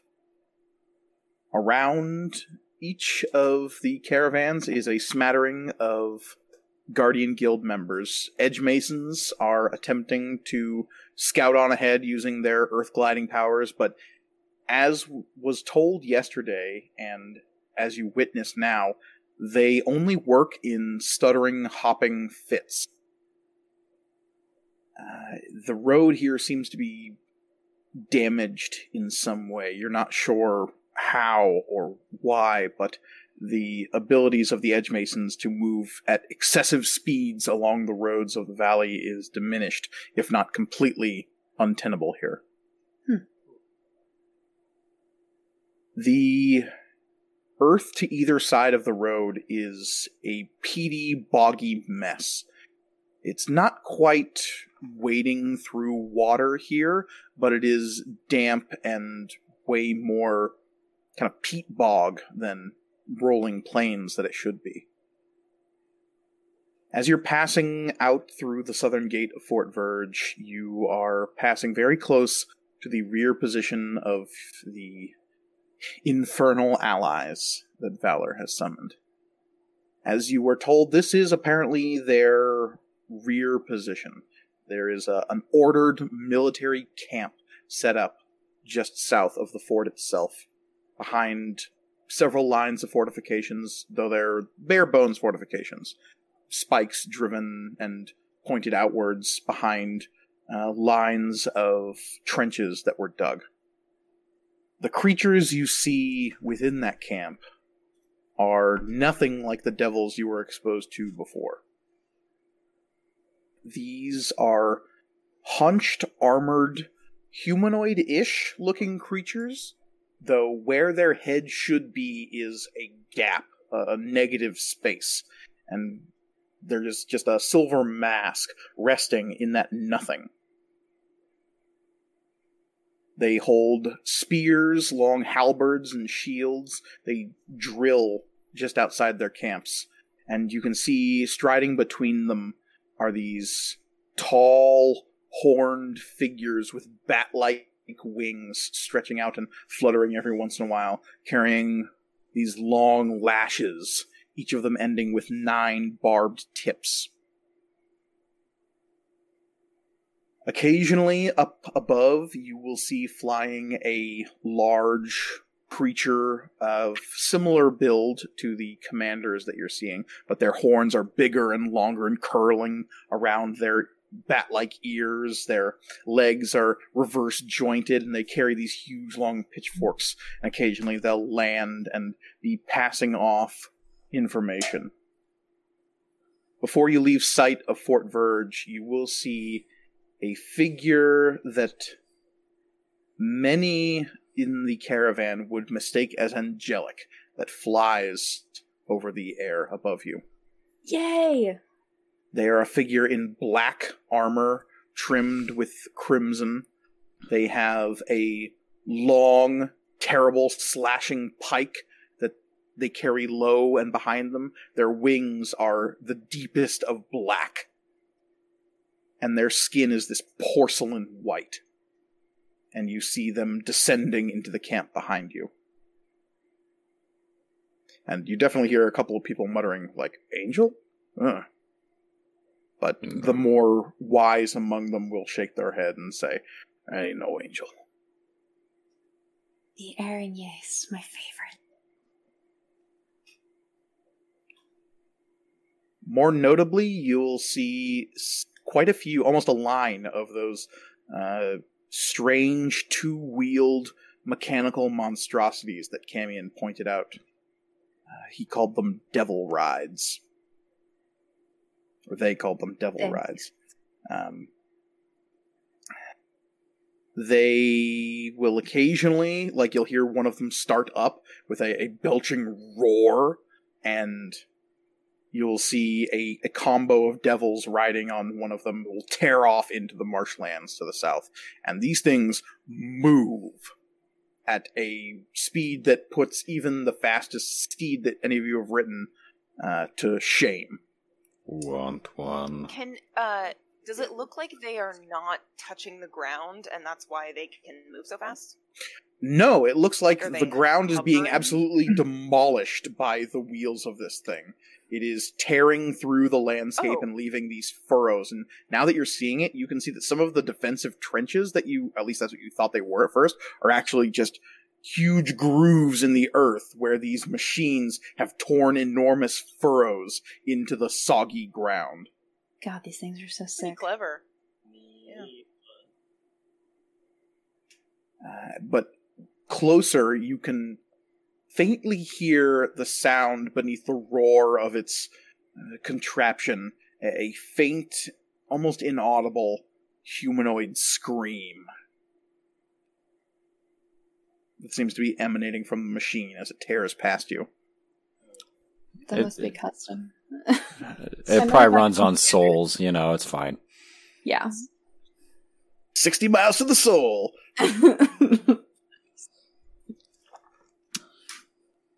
Is that good or bad? I don't know. It comes standard with every held cycle or whatever. As you're passing the infernal encampment just south of Fort Verge, there's at least one crimson-skinned, horned devil with these large bat wings that is leaning on the last fence post of an otherwise completely eradicated fence and is chewing on something and like picking at their teeth with what looks like an ice pick. And they're watching this caravan go past with this big, huge, devilish grin that you can't help but be reminded of Valor in a small way. Because despite the infernal aspect, this creature is attractive in its own way. It's got a infernal flair to it that lends itself to a terrible beauty.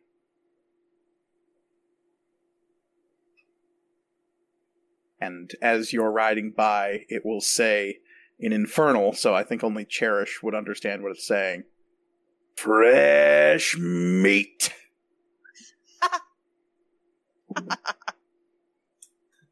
Oh, what a dick.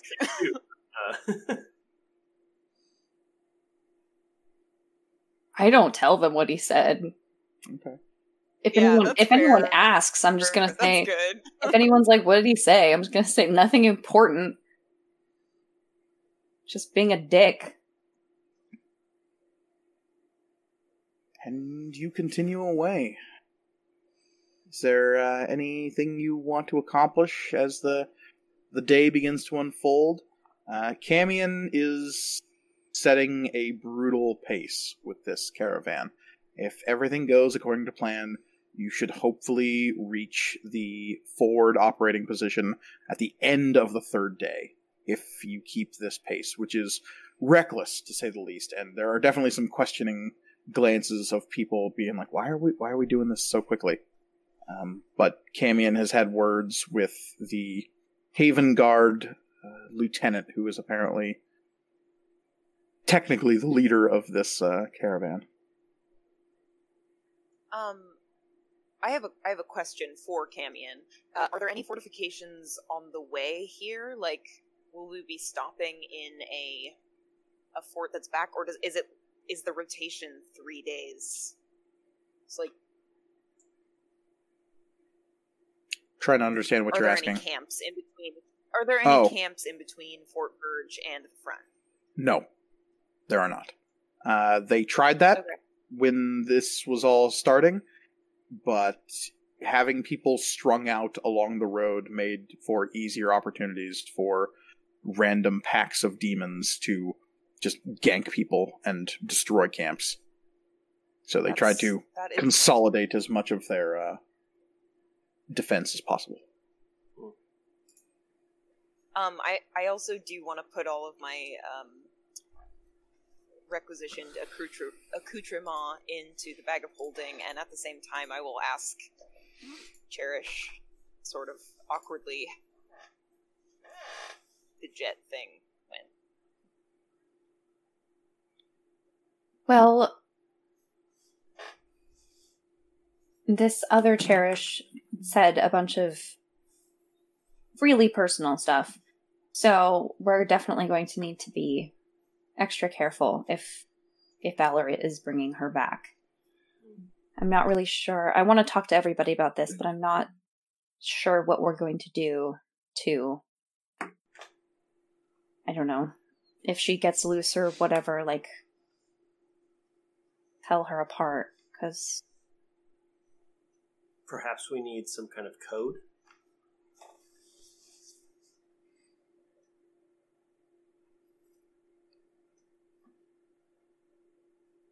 Who are you having this discussion with?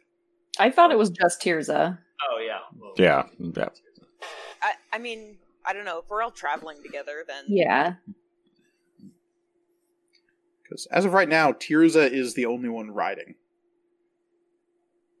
Yeah, but I wouldn't be a dick about it.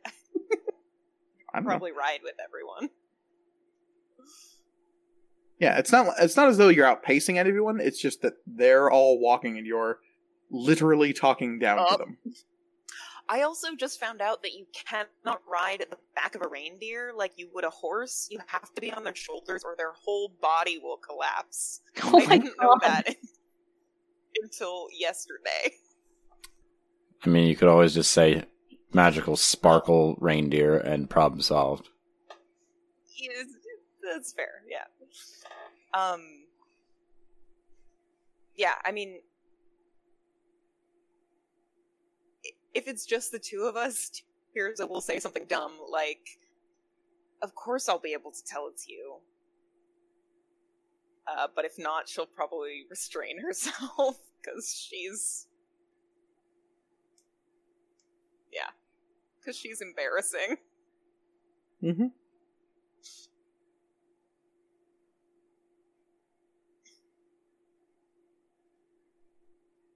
So you press forward. I also wanted to talk to either Camion or, like, just some Edge Masons. I would like to get a lowdown on any weaknesses or resistances they have been able to not catalog, but like, what's the deal? How do hurt things? Camion would precisely be the person to talk to about this.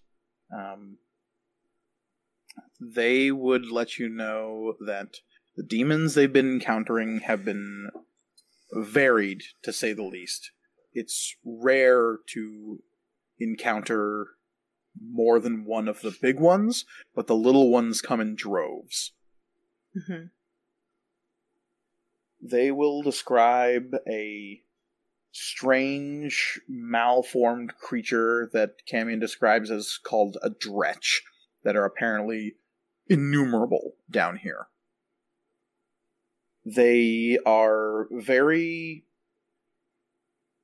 I mean, they're not big, but they are numerous, and they tend to clump up, and that causes a stinking cloud to form around them that is just full of putrescent demon essence.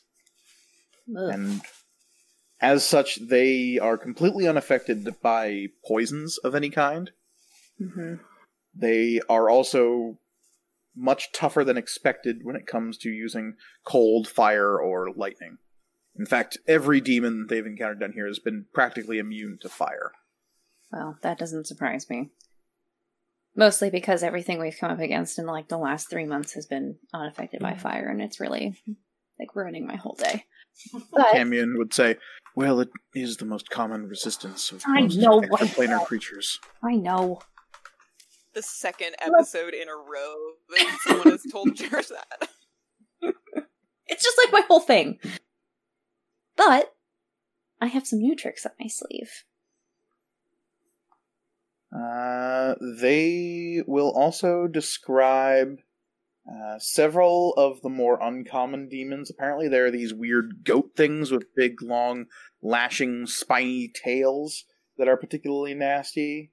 Again, tough against cold, fire, and lightning.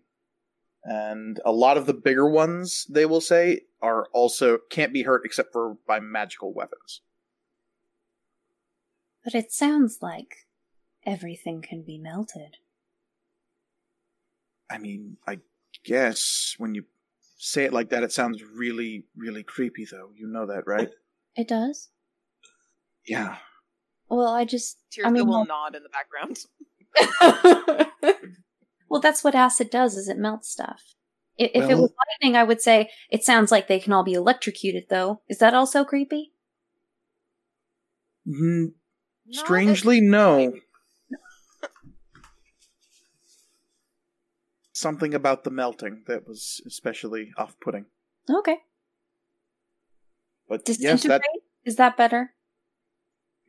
a bit more clinical, I suppose. Excellent. Just want to know how I can help. Yeah, apparently, you find out that most of the demons they've encountered are effectively immune to most poisons and are resistant, if not immune, to most cold, fire, and lightning-based attacks. Perfect.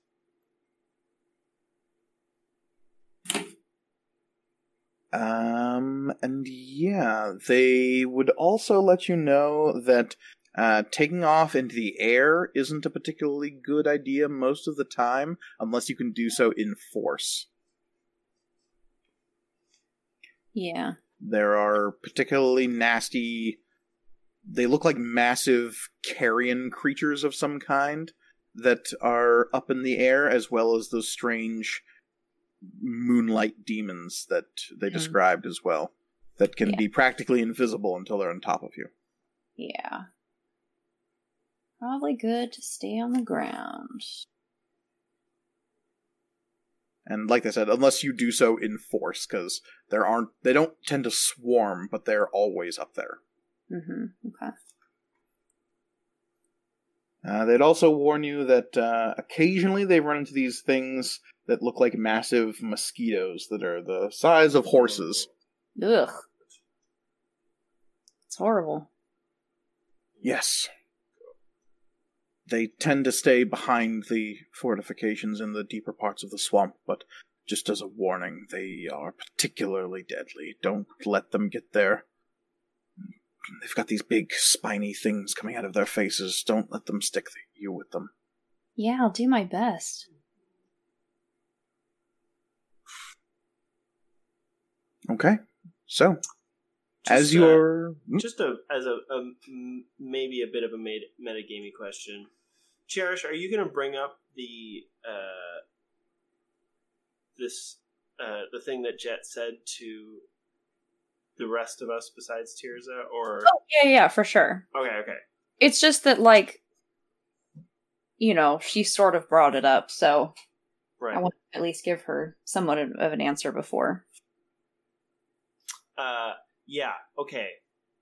We need something, because we cannot, and I cannot emphasize this enough, just assume we're gonna know which one is the real Cherish. Passphrase. Is this conversation happening as you're marching? I mean, I assume so. I mean, do we want to... I mean, are we going to have a better time to have this conversation? I don't know. That's why I'm asking. I'm just trying to set the scene. The stones of far speech, are they out loud? Well, yes. We have to talk. Okay. Yeah, so. Right. I just Yeah, want to, yeah. I'm just checking. And you hear them out loud as well. All right, It's like a speaker. just making sure. I mean, we could always do it when we camp, like, get Judah and Camion in on the convo, too. Okay. Yeah, I'd be fine with that. As long as we have the conversation. Okay. So you're going to put it off until this evening, then? Sounds like our style. Yep. Moving at this breakneck pace, you find it difficult to keep as keen of attention on the world around you. You can't, like, stop and observe the minute details of your surroundings as you're trying to keep up this forced march. So I need everyone to make perception checks at disadvantage. Oh, lovely.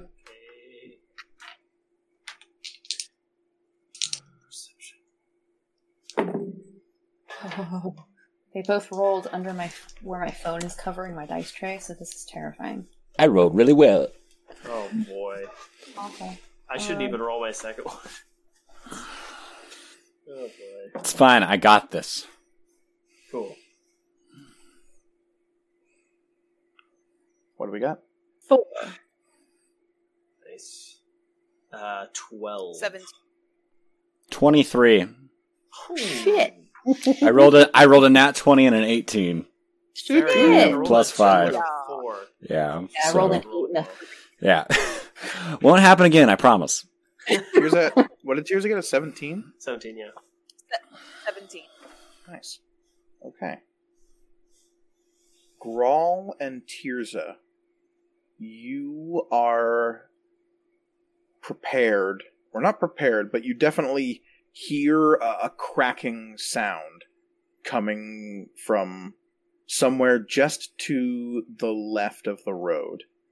And you are able to take some kind of action as you see the tree arcing up through the air and beginning to sail down towards the caravan. What do you do? Is it in front or behind or where we are?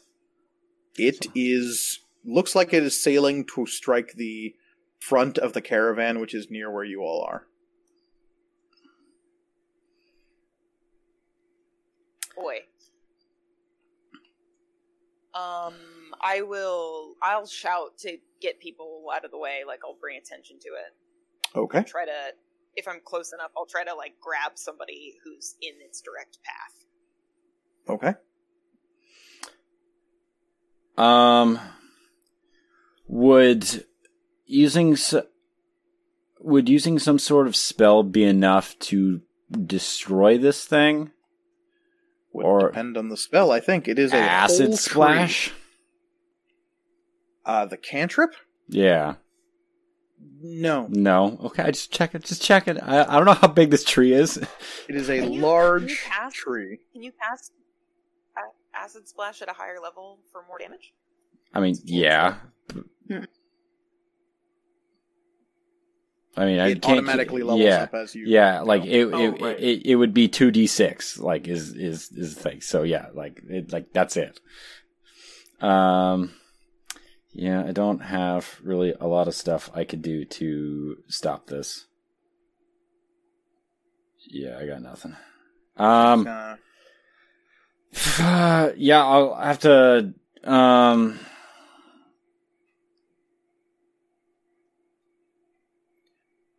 Tirza is shouting and rushing to try to grab some people, get them out of the way. Yeah, how far away is this happening from us? It looks as though somebody threw a tree from several hundred feet away, and it is arcing towards the front of the caravan. Lovely. Terrific. That's very good. Oh, Jesus. Who's at the front? Y'all, Camion, Judah. Arbadon is a little bit behind you. There is a cart with several porters and riders. The cart up here was full of food supplies and medical supplies. Of course it is. Okay. Yeah, I am going to attempt to pull people out of the way. Okay. So Tirza and Grawl, give me athletics checks as you attempt to grab folk and get them out of the way. Damn it, I wish I'd rolled better on my perception. Me too.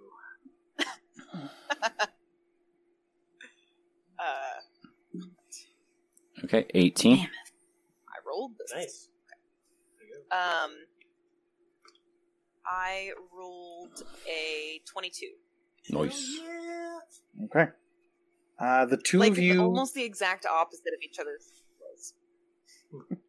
rush forward and grab some folk, basically manhandling them off of the front of this cart before the tree just smashes into the front of this cart, breaking the axle and cutting it loose from the giant aurochs that was dragging this thing.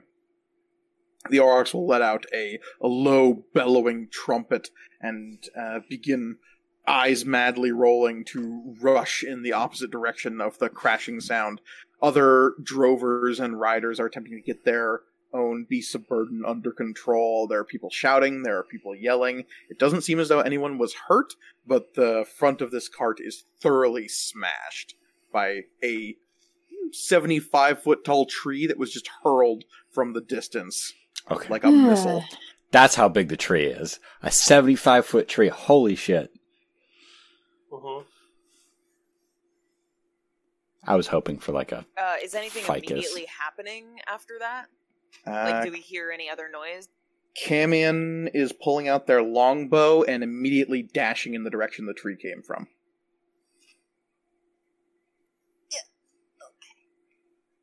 And Arbadon is going to let a finally and go charging after them. I mean, what are you gonna do? Let's go. Yeah. Yeah, I will kick Carrie into, like, her dash. Before I go, I would like to use Eldritch Sight, and I want to make sure nothing's trying to flank us.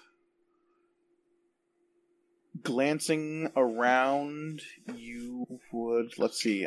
Give me a perception check real quick. Okay.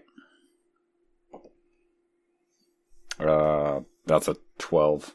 But I will use Saving Face to add 5 to that. Yeah, absolutely. So 17. Yep. You see in the near distance as you're... Are you chasing after Camion, or are you sticking close to the caravan when you do this? Well, so I'm planning on chasing after Camion, but I want to make sure everyone's good first before we 100% go, because if we need to, I can catch up. Okay. Quick glance around, you don't see anything immediately obvious. Okay. Then I'll move to catch up then. Okay. I guess with the Eldritch Sight won't go away because I can keep it that lasts up. for a minute. Yeah. Yeah. Yeah. Cherish's immediate gut reaction is that somebody should stay here, and she's just gonna do that. Okay. So Sid, Tirza, you are chasing after Camion, and Arbadon and Grawl will be following shortly. Tirza, are you trying to outpace everybody or just keep up with them? You can clearly get ahead of everybody here on Oh, Carrie yeah. back. I will 100% be the first, yeah. Okay. Tirza breaks from the pack and immediately sprints forward.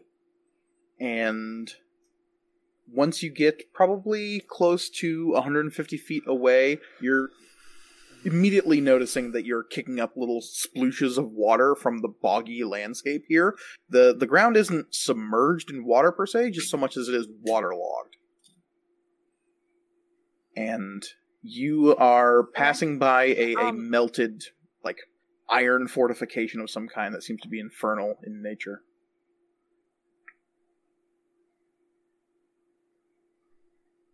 Do you have anything specific you're doing, or just charging forward? Is there any way to tell, where it came from? Is there noise? Give me a perception check. Okay.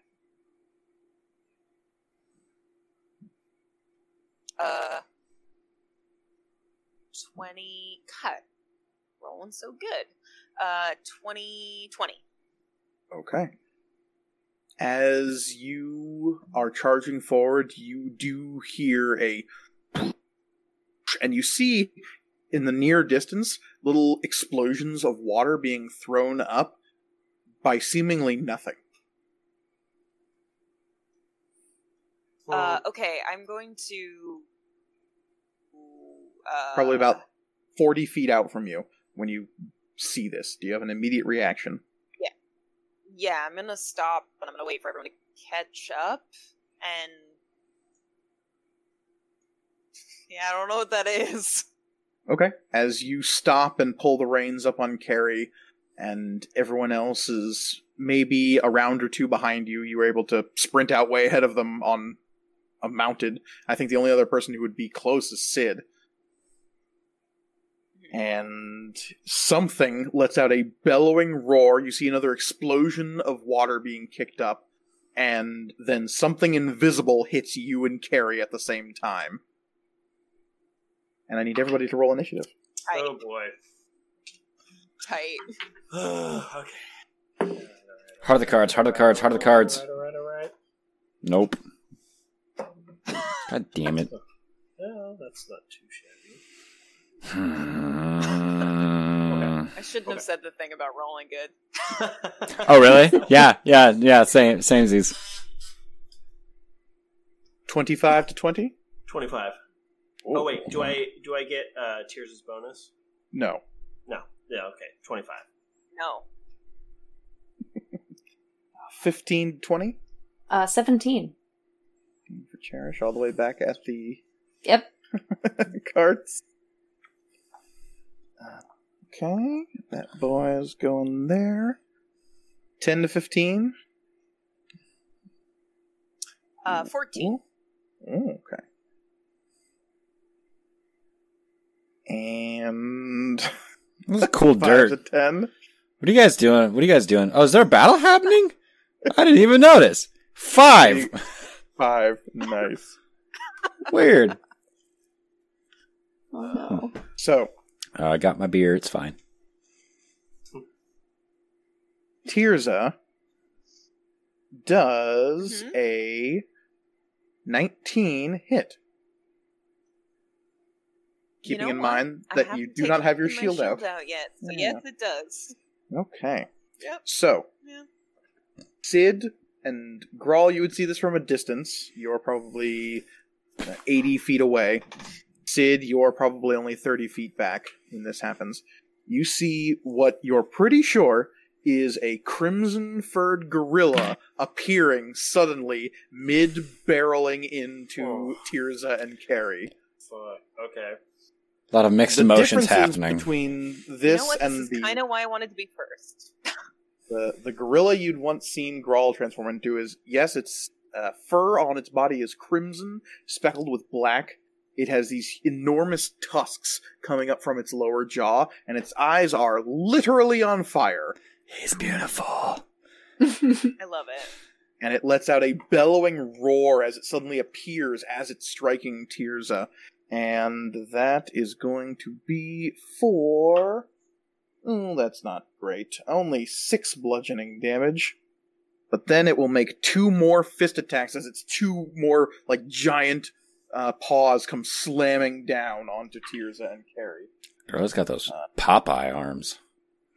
One of these attacks is for you, Tirza, and one of them is for Carrie, in fact. So you might need reindeer stats. I do need reindeer stats. Luckily, I have. Well, that is good, because both of these rolls were an 18, which makes the roll 25 apiece. Oofa doofa. Oofa doofa.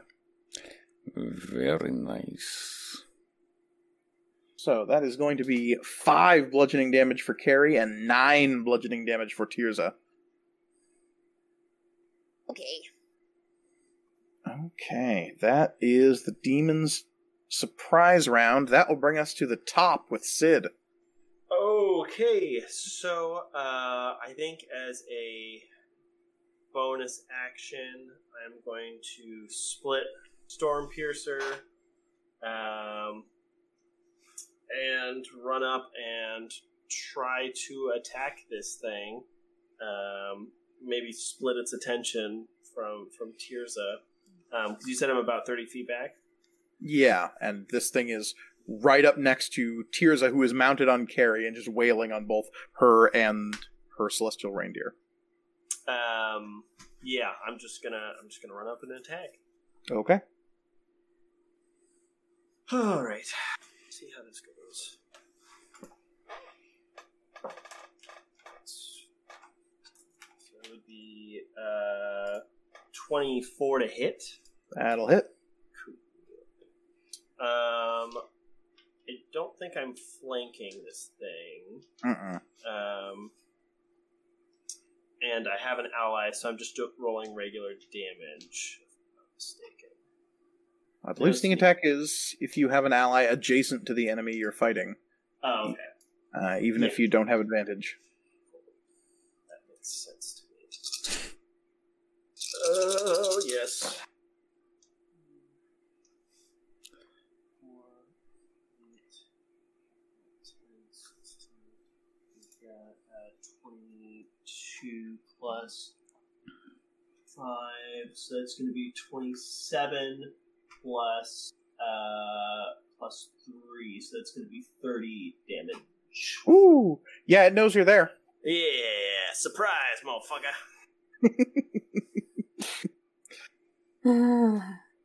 Okay, that is move bonus action, so that brings us to Cherish. All right. So you see some kind of conflict happening 150 feet away.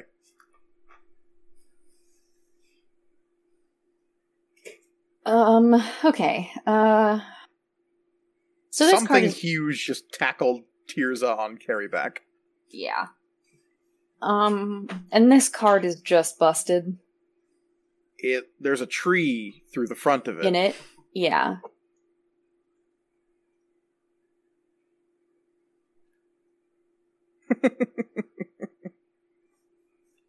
Bummer. Bummer. What you doing, Cherish?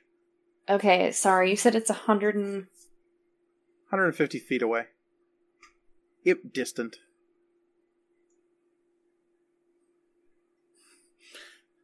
Got any of those fancy 160 feet spells?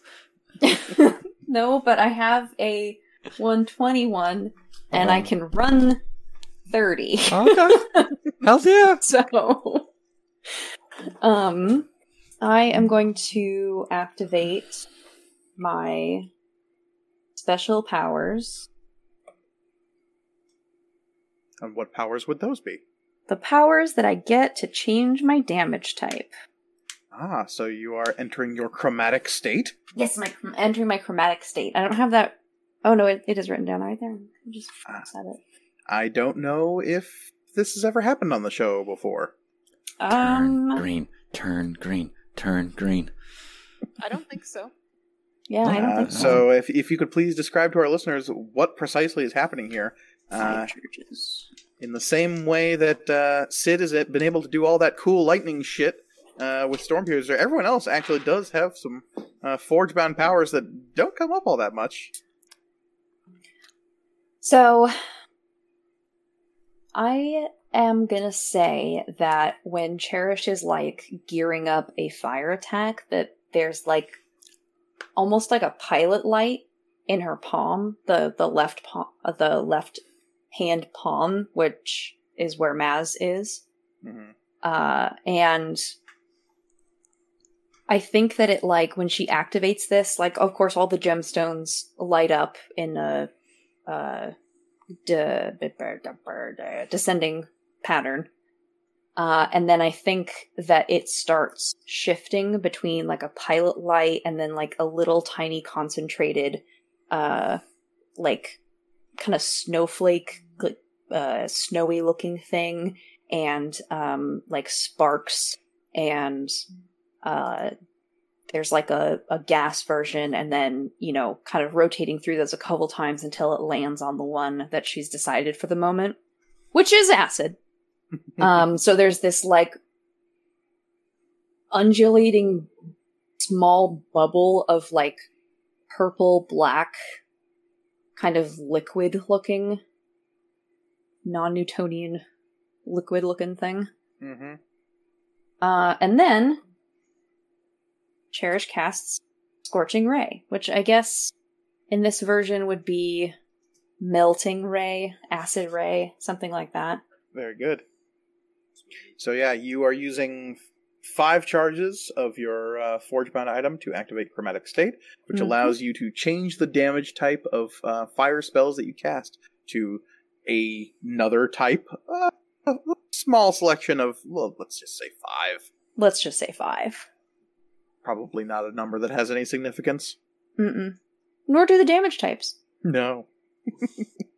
Nor the name of the ability. Yeah, of the whole thing. It's just a fun coincidence, all of it. Okay, and it is going to last 5 rounds, and I can just change the damage all willy-nilly, but I'm not gonna. We're gonna stick to acid. Okay. So, you need to make a few attack rolls against this demon. I do, and I'm just gonna roll all of them at once, because it doesn't look like it super matters. Please do. And my attack bonus is 7, okay. Well, 22. 22 will hit. Alright, that's the highest one.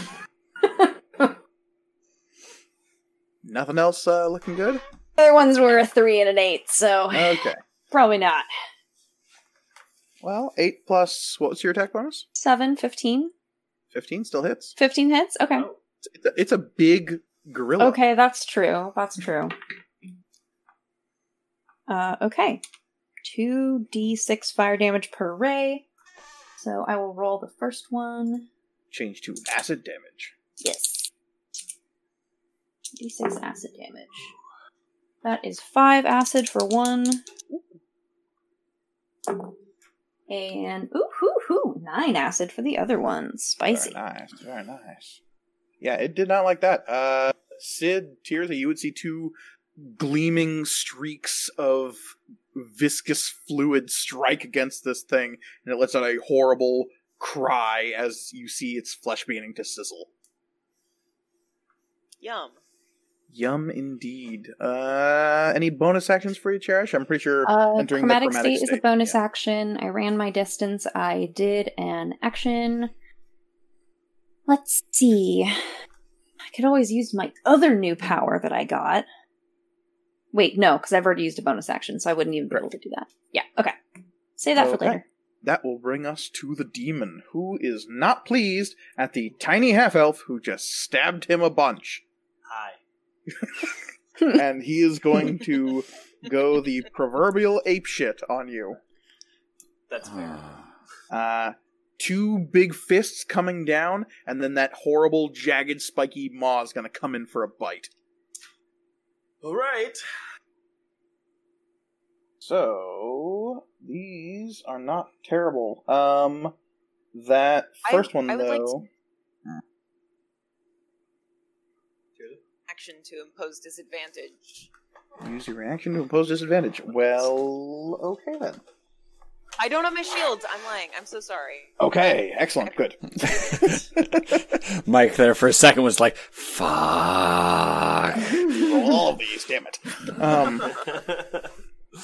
Well, the first fist attack is not going to hit at 13. I do not believe hits. But what about a 19? 19 just hits. Okay. That's all I needed to hear. So first fist comes in for, only 5 bludgeoning damage. And then the big toothy bites coming in, and I'm pretty sure a 21 hits. Oh, yes. Yes. So, this thing's got some killer halitosis, and it comes in for a nasty 13. 13, alright. And I will use my reaction to have that uncanny dodge. Okay. And after it bites you, it's going to lean back and let out and there is some inflection happening in that roar that could perhaps be language, but you do have no idea what it is saying. And I don't know if anyone... Grawl, what languages do you speak? Or understand? I speak Goblin, Common, Aklo, and I can recognize Elvish. Okay, so yeah, even you do not recognize this strange language. Yeah, that's fine. That will bring us to Tirza. So I've been looking this up. I'm assuming that drawing my shield would be much the same as drawing a second weapon, in that I can't do it in the same round that I'm drawing a weapon.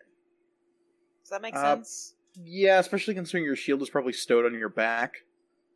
It would probably take your whole action to bring out both the weapon and the shield. Okay. Well, then I will just draw my mace and do a little smashy smash. Mace of Smiting? Yes. Okay. You staying on carryback? For now, I am, yeah. Okay.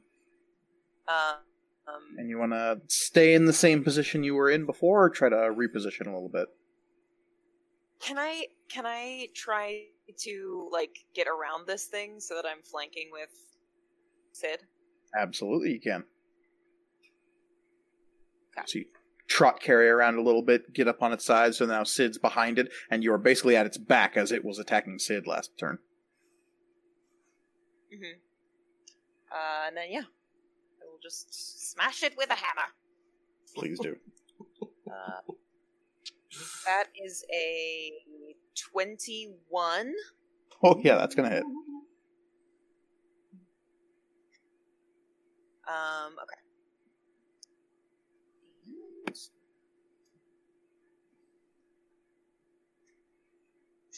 What are we looking at for damage? 6 plus 1, 7 magical bludgeoning damage. Ooh, okay. And I would like to attack again, please. Please do. Grawl, you're on deck, by the way. Oh, yeah.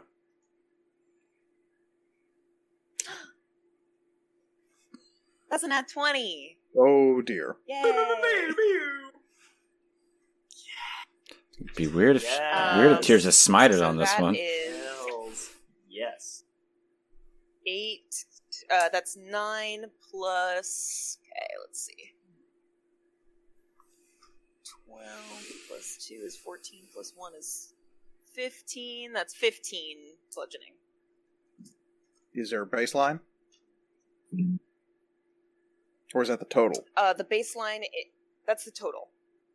Okay. Yeah. Baseline is 9. Okay. 15. This thing is definitely looking hurt, but it is by no means down. Cool. And that will bring us to Grawl. That's me. Okay, how far out am I? You're from about this? 70 feet away. 70 feet. Okay. Dang it. I can't get close enough to do my Hexblade's Curse. That's fine. I'm going to move 30 feet in, which is my max movement. And then from there, I am going to not do anything crazy. I'm going to cast Eldritch Blast on this fool. Please do.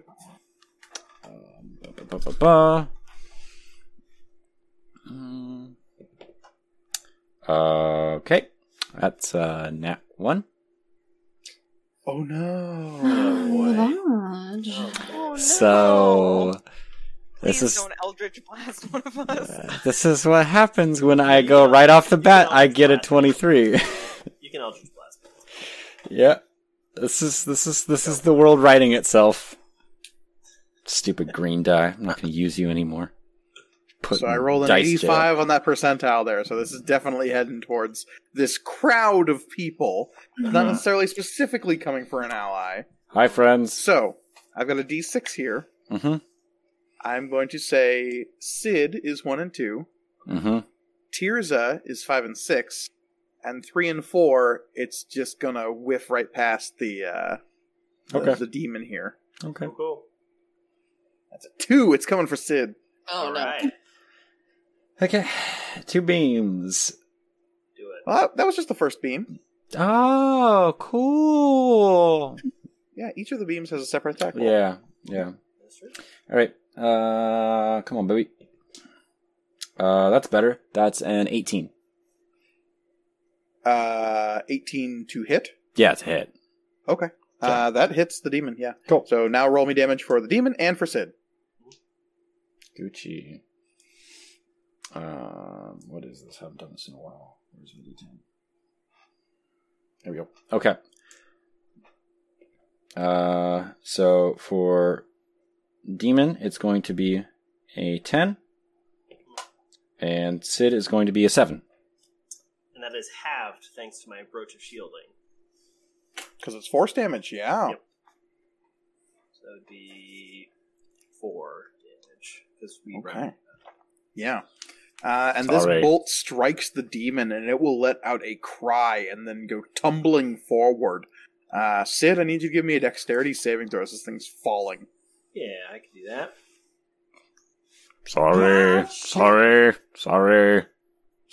Sticky shot in the back. Now I'm gonna get this thing. Just Oh, making no. sure you're paying attention, Sid. Just making sure I'm you're paying doing great. attention. I'm paying attention. 19. Oh, sorry. 18.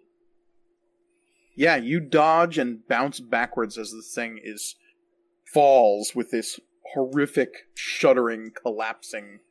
And what's really horrific about it, though, is that you see its skin ripping as it's falling towards you.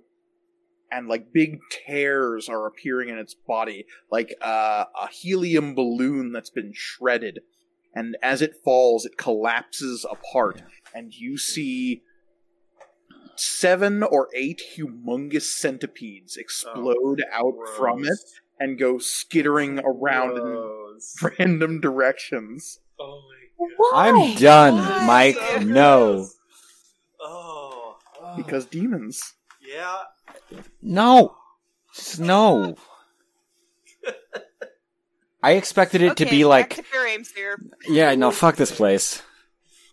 I expected them to be like fucking like yeah, and it's 8 like fire kobolds all in a weird ape trench coat or whatever. No, it's worse. It's bugs. From a distance, what you would all so see much after worse. the centipedes like skitter away out of this thing, and they're big centipedes, like the size Oh, of dogs, Yeah. is they would quickly transform. Each of the centipedes would transform into bats and then fly away. What the fuck?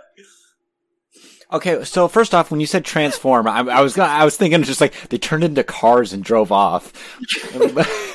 No, their carapaces split open, and out emerges these horrible, multi-legged bats that then also fly away. What kind of... Welcome to the Blood War, y'all. I don't like this place at all. This is a bad place. I'll take the desert. At least I can eat the rocks there. Tirza, are you okay? Yeah, I mean... Yeah. It's really hard to hurt me. I don't know. Just making sure. And as we walk back, I just say to Grawl, just like, nice shooting ticks, and just keep going. Yeah, I don't want to talk about it. I don't want to talk about it. As you're all beginning to turn around, and Arbadon is coming up behind going, "Oh, come on!" Hey, not our fault. We didn't realize the giant gorilla had centipedes living in it and had bats living inside the centipedes. It was a weird onion of demons. It's like a nesting doll of some Yeah, And crazy. Camion would say, "Yeah, that happens sometimes." Like, how often? Like, is this like a usual thing? Is this an unusual thing? I've seen it a few times. The big ones sometimes turn into a bunch of little ones.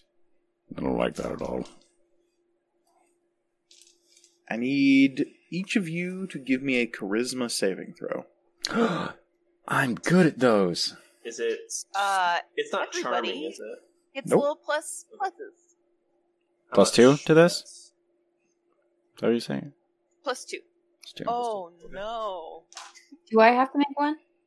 Yes. Okay. Throw. Oh, come on. Cherish, Why you gotta don't do get a me plus. like that. Why Yeah. you gotta do me like that? Oh, no. That's how you do me? Oh, no. Oh. This isn't a dragon doing this, right? Nope. Okay, just checking. I'm just checking. Oh, God. Wow. Boom. At least mine was just an Eldritch Blast. 25. 25? Tw- 22. Great job, guys. You guys did so well. Don't worry about my bonuses because I rolled a 1. Oh, no. Yeah. Nothing a Oh, good no. smack in the head can't solve. I rolled a 7, so I'm also not doing too hot. Okay. This is good. This is all very good. All part of the plan. There is a moment that you have all felt before. And Sid, you most of all remember this sensation. It comes flooding back to you in more literal ways and metaphorical ways, but you feel everything around you lurch, and suddenly there's this feeling like a hook has been planted in your navel, and it's tugging you suddenly in a southwesterly direction as the world just stops working for a horrific heartbeat, and you feel like you're drowning. Your head is suddenly underwater. There's no breath. It's just dark, murky, cold. Your body not responding. All of the world is wrapped in this slithering, wet darkness that is engulfing you and forcing itself down your mouth as you try to breathe, but you're just breathing in this dark water. Tirza, you feel everything stop working for a horrific moment. Blood not moving into your muscles, oxygen not being carried by your blood, your synapses not firing, your body suddenly horrifically going cold for a heartbeat as the universe stops, decay begins, and death is all that awaits you in that dark, dark place. Cherish and Grawl, you feel this tugging sensation behind your navels as something lurches, and you feel this just tugging sensation coming from the southwest. And Grawl, you felt something similar before. This has happened. This happened back in Blue Gulch. Not too long after you closed the realm scar of Blue Gulch, you felt this sensation, this tugging, this pulling, this disruption, and it was pulling you in the same direction. Now you're just coming at it from a different angle. And there is this pulse that happens where reality begins tearing, fretting for some of you. Camion will fall to their knees, their eyes wide, their skin suddenly this translucent white, a splash of water thrown up for where they fall.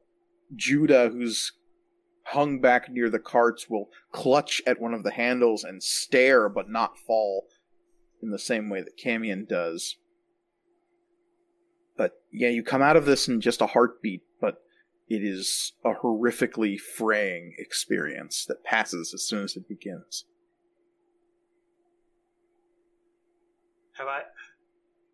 We've all experienced this before, or was it just Grawl? All of you felt this sudden shuddering disruption on the streets of Blue Gulch the day after you came back to town, after you had closed the realm scar in the hills to the northwest of Blue Gulch.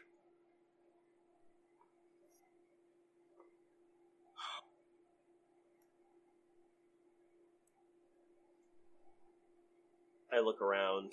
I assume everybody's looks as terrible as I feel. That's normal for me. Arbadon is looking at all of you in a confused sort of like, what happened? What's going on? I'll help Camion up. Camion, as you grab them by the arm, you can feel them just shaking. Their whole body is just convulsing. Camion? What? That happened. There was something like that before. Mm-hmm.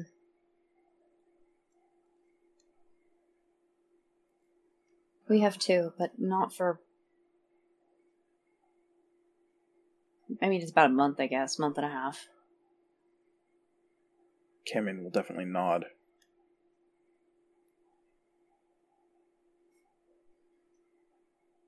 Yeah, you don't suffer any physical damage, but you feel something. Some disruption. Some pulsing. Something growing. A disturbance in the force. Perhaps. Something growing within us, or something... I'm trying to think of the right word here, but like... conceptually something growing. I don't know if that makes any sense. Sid, you felt like you were drowning. Yeah. Before, it felt like you had just had your head pressed just beneath the surface. Now it felt like you had stones tied to your feet and were falling into some deep abyss. Right. Something coming from your southwest has grown more powerful.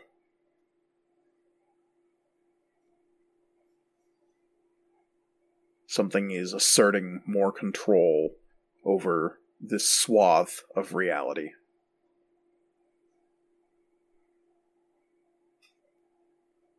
Something no longer has any resistance, pushing it back on a arcane level.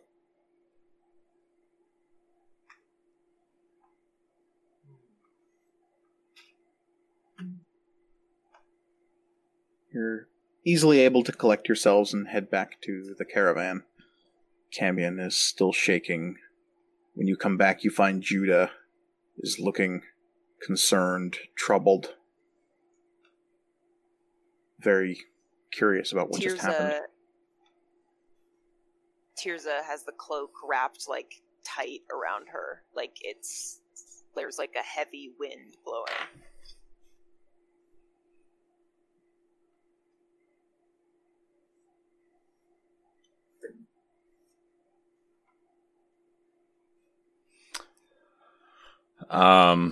The supplies from the one caravan, can we move them to a different one? Is there enough room? Yeah, there is. They can be redistributed. Okay. It's gonna cause some delays, because doing that takes time. But it can be done easily enough. Does the tree have to be removed from the road? Yeah, and there are enough people around, though, that it's blocking them? Pretty easy. All of this happened within the space of less than a minute. Yeah.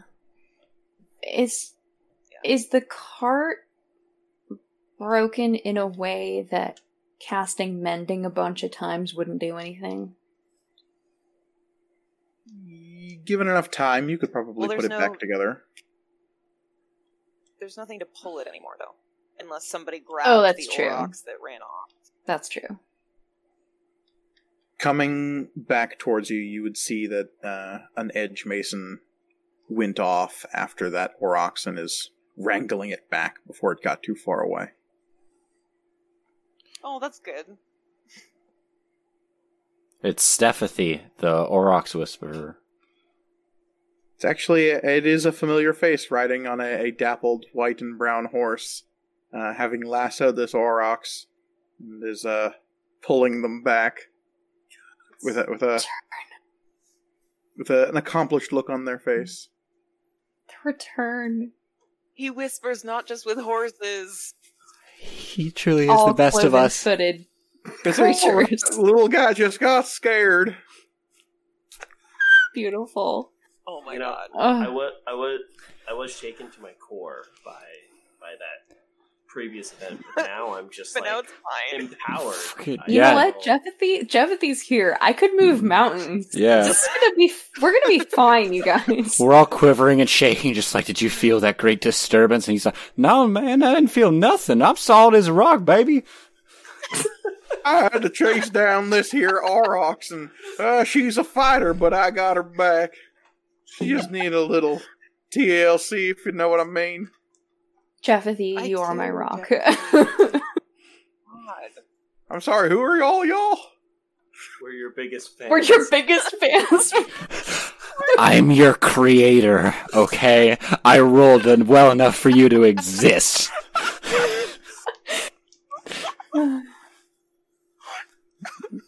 I have a life independent of your fandom, so I'm not quite sure what's going on here.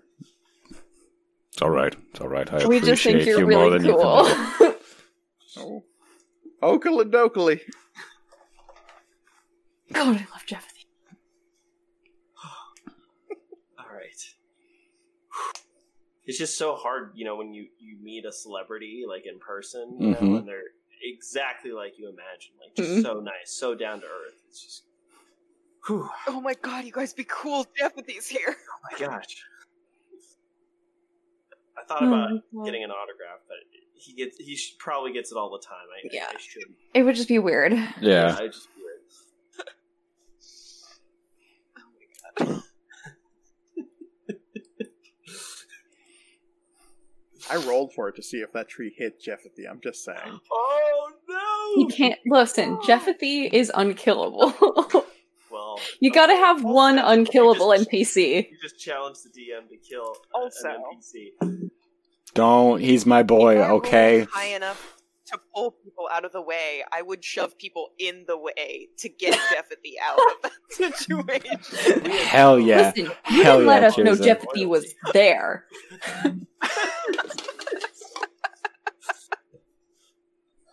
Look, there is already an unkillable NPC.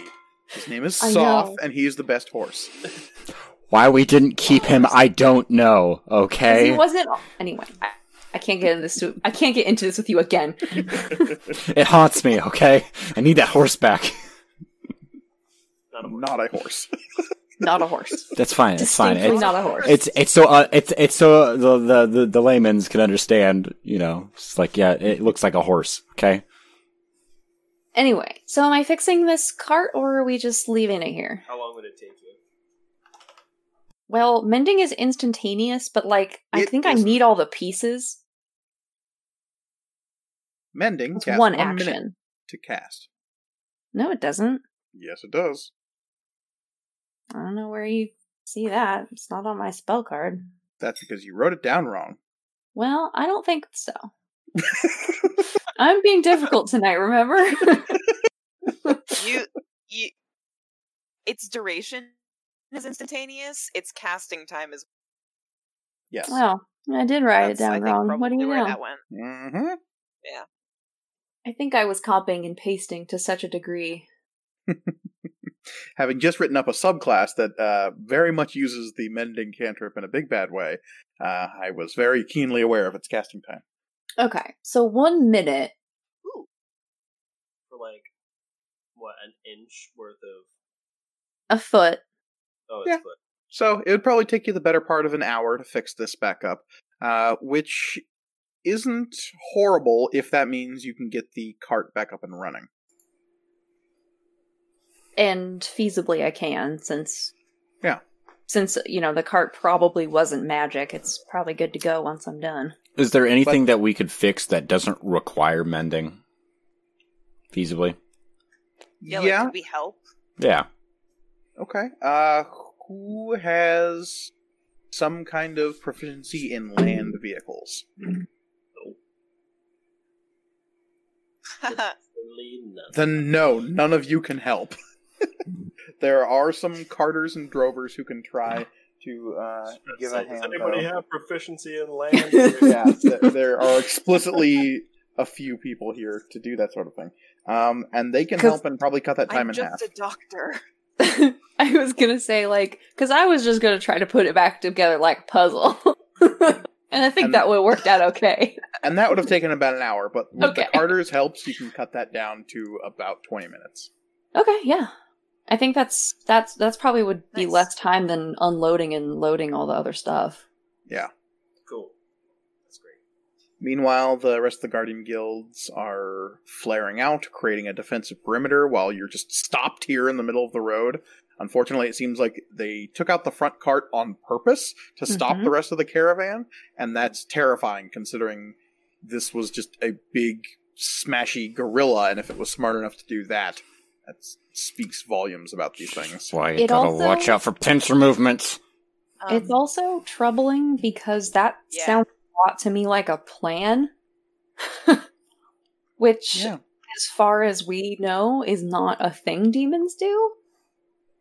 At least not in a broad sense. Yeah. Camion definitely was not of the opinion that demons have tactics per se, at least not in an overarching scheme, but they can be clever at times. Okay. You're not quite sure if this was just dumb luck or if they were trying to accomplish something. Yeah.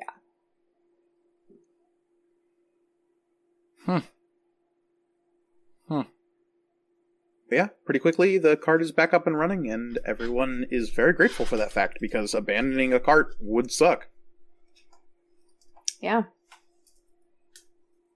Camion try to get the same breakneck speed going? Or are we going to be cautious now? No, if anything, It's up to them, Camion's but- going to try to speed up a little bit, because the little ones that busted out of the big one might be going to get more big ones. This is true. So getting out of here That's- as quickly as possible This is fair and good fact. Didn't Yeah. even think about that. And yeah, Camion is just trying to reinforce the fact that all of the ones that are up here are individuals working on their own that have broken past the main battle lines. Like, this isn't even close to what the actual fighting is like. We need a Hobgoblin Legion. So pressing on, you have a few hours left in the day for daylight, and again, Camion has very strongly recommended that you fort up for the night. And what that involves is basically circling the wagons on the road itself. Not trying to get off the road and have the wagons sink into the swamp, but kind of just forting up in a couple of little rings on the road, each of 4 wagons apiece. Mm-hmm. So I don't know what position you all necessarily want to take, which caravan block you want to be with, the forward, the middle, or the back. Which one's got the hot tub and the full bar? None of them. Damn it. That's Had to back in try. Fair Aimsir. I had to try. You never know. Yeah, y'all got spoiled in Fair Aimsir with all that high magic shit. Yeah. How much pizza? Ain't no pizza here. What's high magic?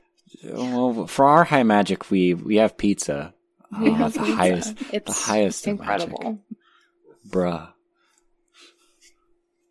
Should we be in the front section? Camion plans on camping with the middle just so that they can get to either one quicker. Yeah, that was kind of my other thought. Is the road specifically like the path narrow, only so wide to allow a single train to go by, or can it like 2 pass?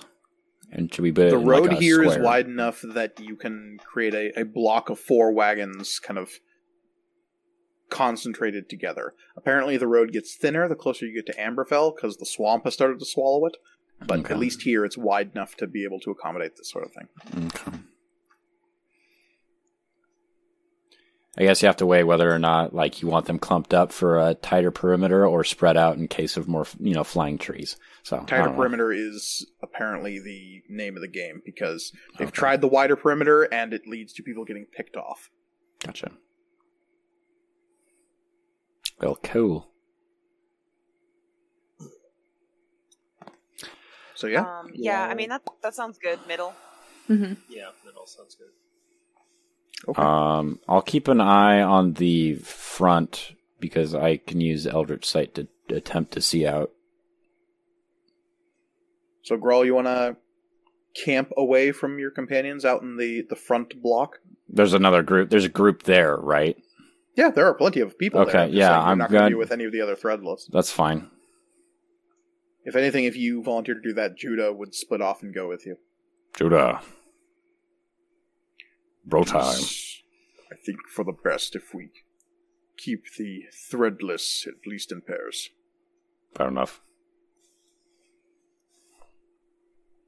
Okay. There are plenty enough people here that the watch order isn't by any means. You don't need to participate if you don't want to. But there are going to be multiple people on a given watch rotation. I'll take a watch, just in case. Okay. I At will your too. usual time? Yeah. Yeah. Oh, I'm not gonna take one. Okay. My perception is just not good, and so it just, if there's people that can pick up the slack, then I'm good. Yeah. Okay. So, everyone who's taking a watch, give me a perception check. 16 plus... What is my perception? I think it's plus 5. Yes. Okay. 21. Nice. 28. Holy shit. You see the future. 14. Yeah. Tirza, you don't see the future. No. You trip I on a barely rock. see the present. So how the watches are set up here is you have a bunch of people camping on the interior block of these carts that have been circled, and those taking watch are kind of up on the carts themselves, looking at the surroundings, using them as makeshift fortifications. Sid, as you're taking your first round within the watch, there are plenty of other people who are up, keeping the watch with you at each of the other blocks.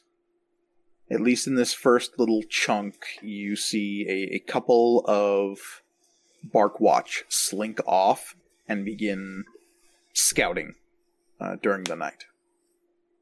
They gon' get eat.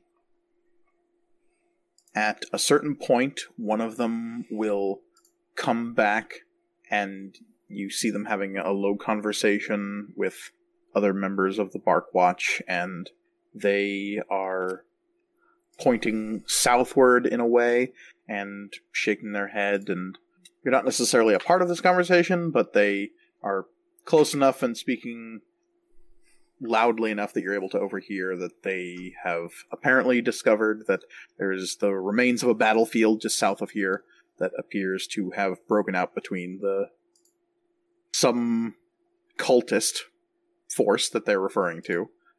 You hear at least Jarashir being said once. But for the most part, these people don't know a lot of the lingo for the Jarashir, so they refer to them as the snake people, snake cultists. Oh, that's correct. That's a correct. Doomsday folk. Cultists. And apparently there's some battlefield that occurred between demons and them south of your position, and they are describing a landscape that has been dried out.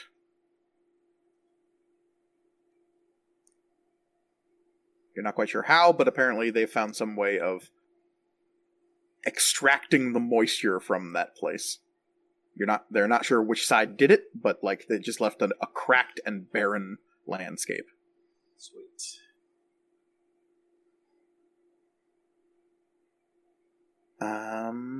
But yeah, at a certain point near the end of your watch, you will start hearing in the far, far distance a boom, boom, boom, boom, boom, boom, boom.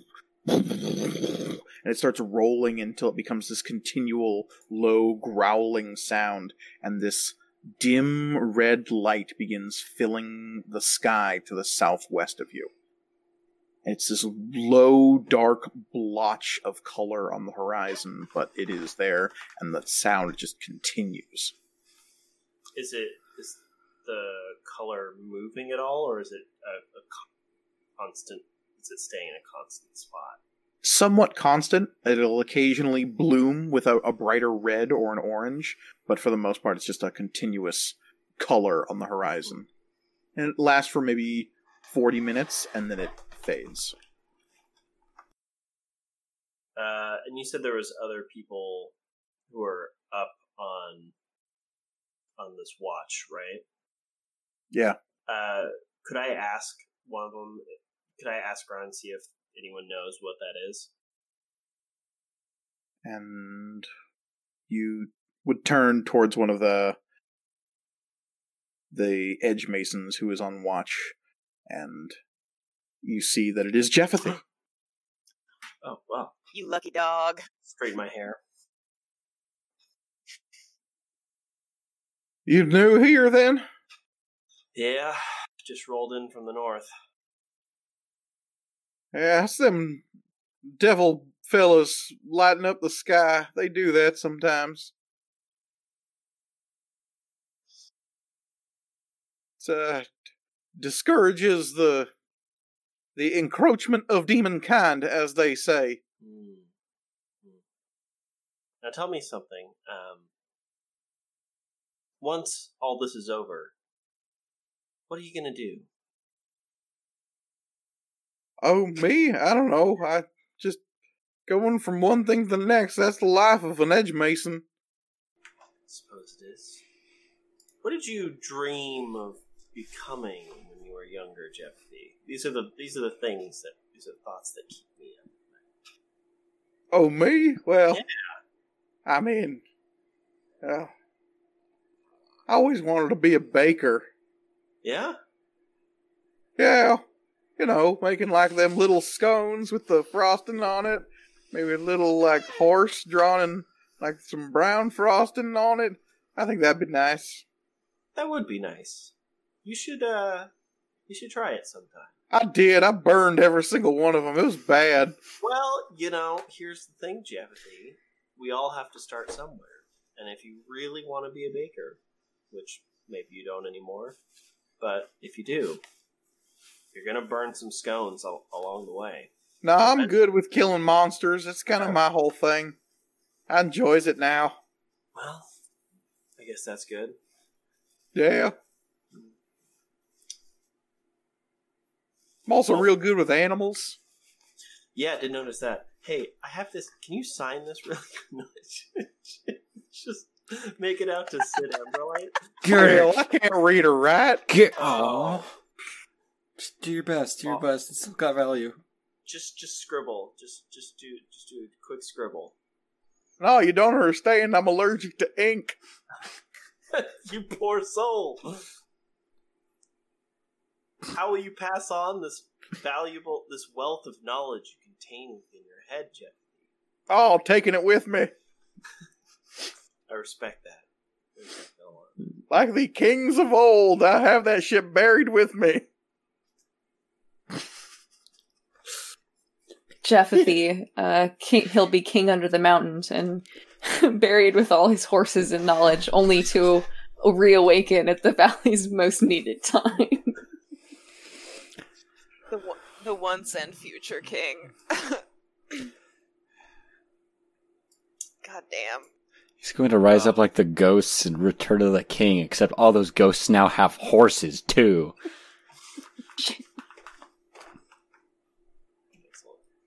Tirza, you get into your watch, sort of in the middle of the night, as per usual.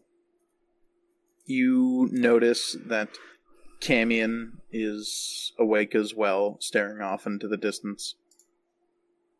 You were definitely jarred awake by a significant rattle and explosion that happens in the distance.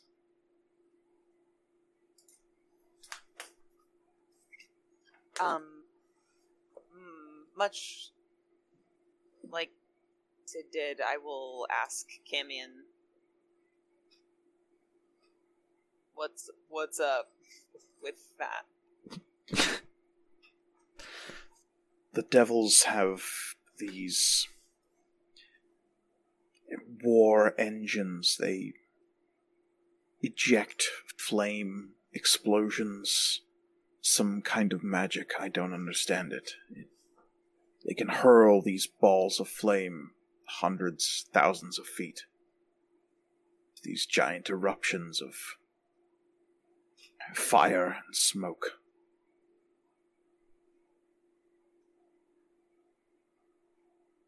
It's unlike any kind of siege craft I've ever seen. But they've been helpful, it seems. I mean, it seems like the Abyss would be much further along without them. Yes. I mean, that's the kicker with all of this, isn't it? Nobody likes the fact that they're here, but without them, we would have already lost. I just can't help but wonder what the real goal is. I don't know. Valor seemed to think that once we'd closed the portal, they would just leave.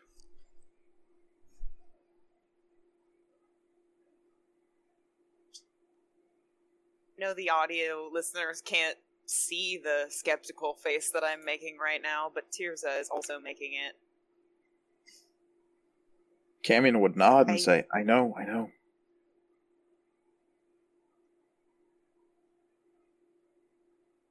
How did... Has he been in contact with the Hells? I mean, I'm so confused as to how this all came about.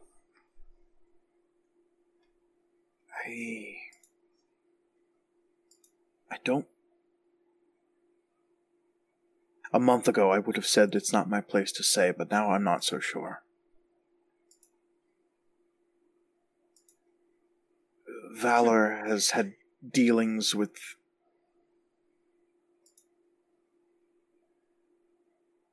Corellin, forgive me, archdevils. It's been that way for a while now. I found out a little over a month ago. He confided in me. I'm definitely breaking his trust right now, but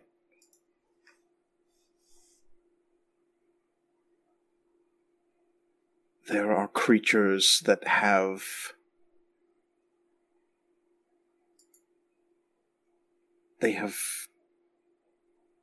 twisted and changed his mother to hear him tell it.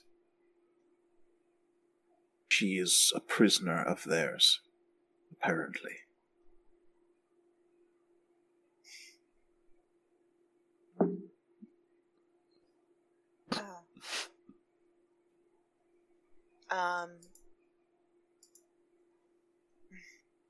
It gives him some connection to them. Some means of communication I don't fully understand.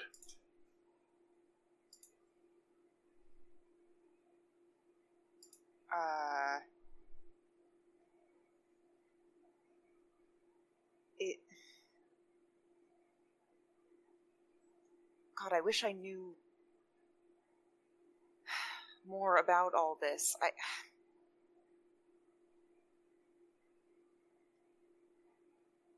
All I've known my whole life is that devils are bad and should be destroyed, and now... Same page, you and me. Yeah.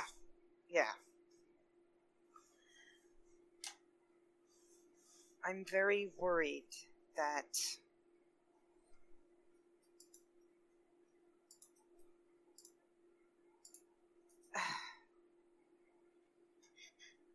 I know that by necessity or nature that both Cherish and Valor are tied to all this, but I really don't like it. I have been meaning to ask. I just wish I could help. Yes. But about Cherish. How closely is she tied to all of this? I mean, if we're just betraying our friend's trust, why not? Hey, did I... Yeah, what about Cherish?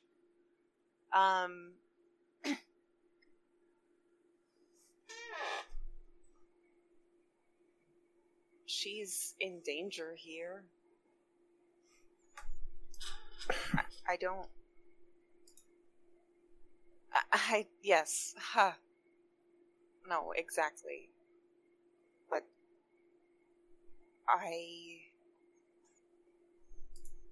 There are people looking for her. People? Powerful, people. I see. Yeah. I don't mean to put you in an awkward position, Tirza. It's just... I do not believe Cherish has forgiven me for what happened during the Maker Festival. Nor do I think I forgive any sort of... or...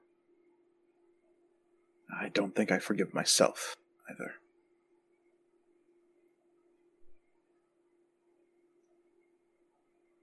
If not for my actions, perhaps the Skane Witch might have just let us all go once it was over. Maybe. Or maybe she would have killed us all. Or maybe we would have been flung to the far reaches of... whatever... That's the problem, is that we don't know, and it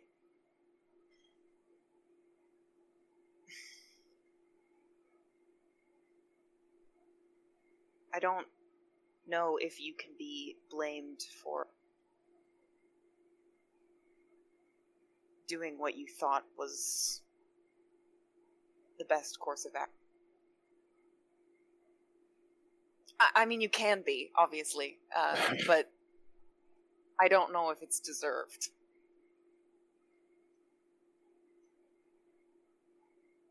Time will tell, I suppose. Excuse me a moment. And they will pause and stare up at the sky, and then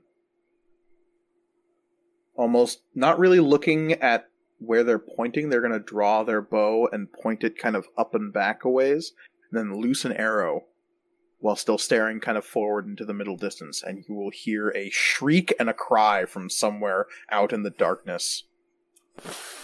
Legolas.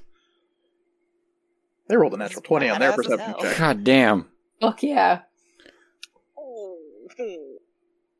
And they'll say, sorry about that. Where were we? I love Cammy. They're so fucking cool.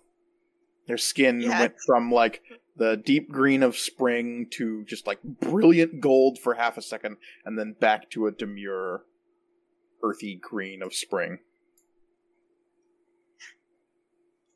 Yours is just like, what?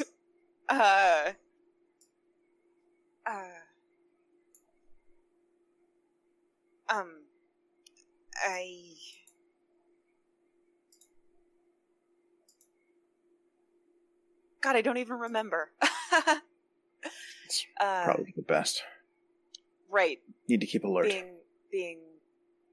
Yeah. Unless there's anything else you wanted to ask of them, your watch will pass. I was gonna say, I think Tirza, like, tries really hard to focus for the rest of the night so that she can... Okay. Yeah. The watch passes on, and eventually it presses towards morning, and Grawl, you're part of the last watch rotation. Mm-hmm. Judah is awake with you, and is staring out at the storm lights as they're beginning to creep out from the storm wall. Those weird, effervescent lights that, as you look to the southwest, you can tell the light's not playing down there. Something about the sky down there is just stopping the storm lights from playing across the horizon. That's spooky. Indeed.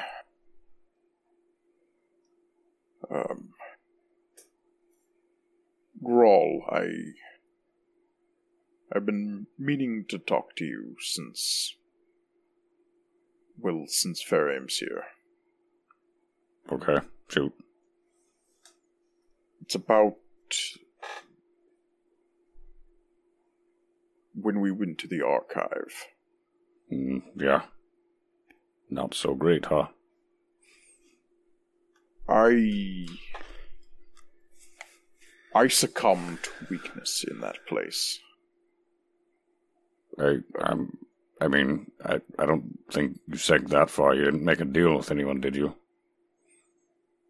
There was someone...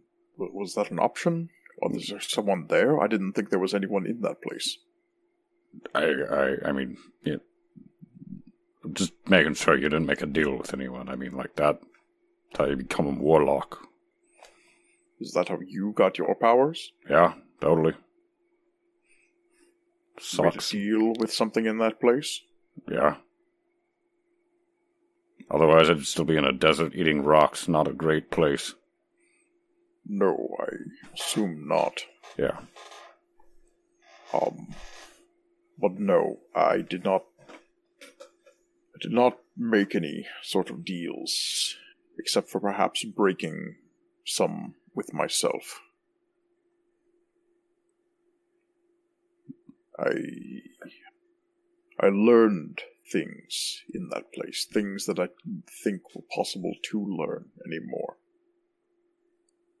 Are you okay? I think so.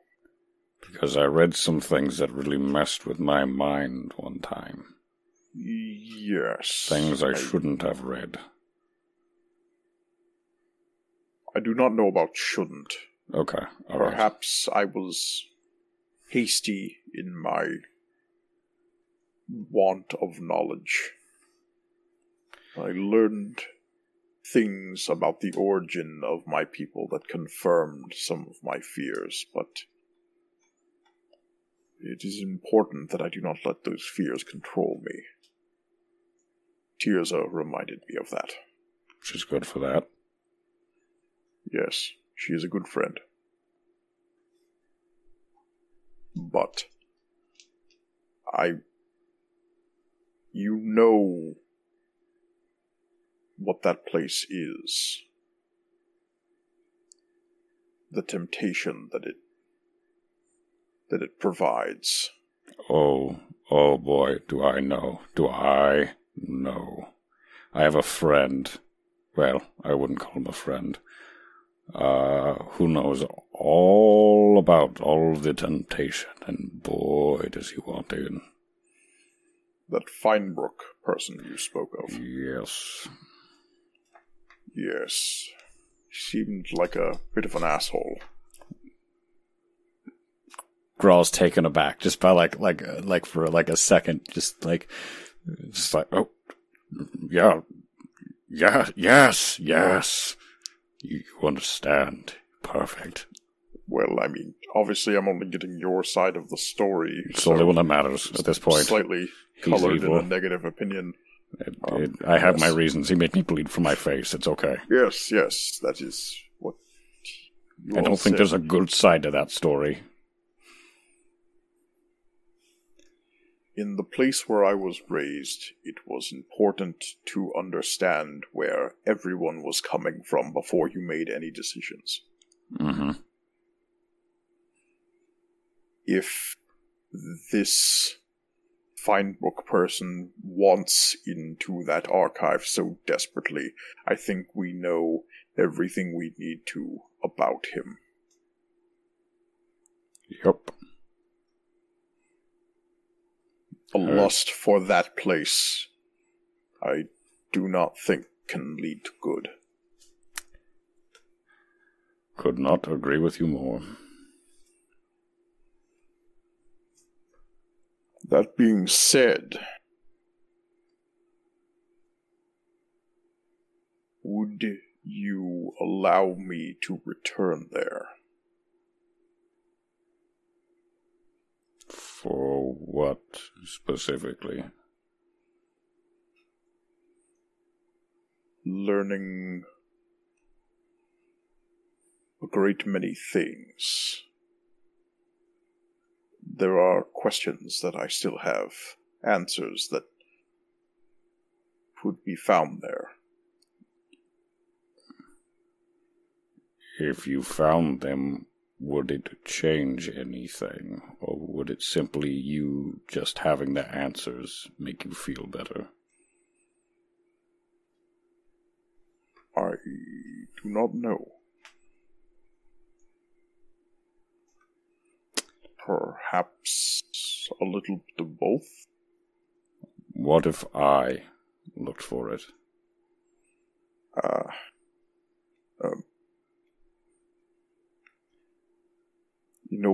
Forget I asked. I only asked because it's a lot easier for me to find things. It's fine. It is probably for the best. Some things are not meant to be known. I think that's okay. Yes. If I find anything, I will let you know. I appreciate it. This was a moment of weakness. I apologize. No, you asked a question.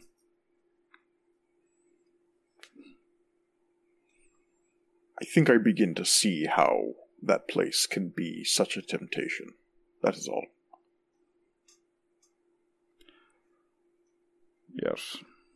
Your ability to not be taken in by that trap is admirable. I think it has ramifications in other forms. I mean, I didn't used to have the bug arm, and I've spent months being able to go into that place. I think that is the result. Well, but you're not letting it consume you the way it has this Finebrook character. Well, I don't think I'm smart enough to let it consume me, really. Take what you can get, I suppose. Yes.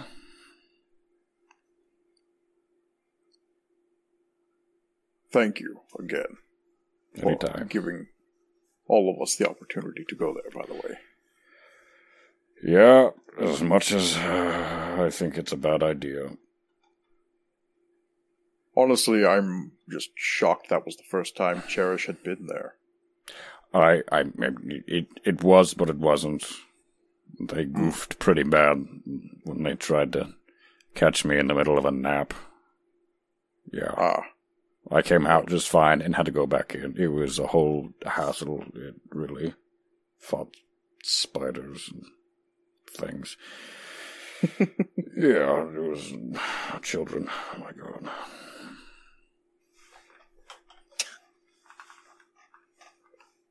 As you are winding down this conversation and as dawn is swiftly approaching, you ever so gently feel the tugging sensation behind your navel.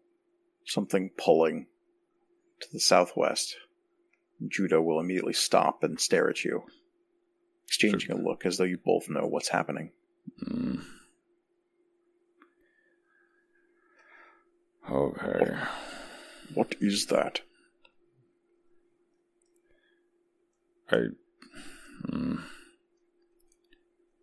Either it's the portal and it's doing whatever it is, or it's something else. I don't know. And why does it only affect us, the Threadless?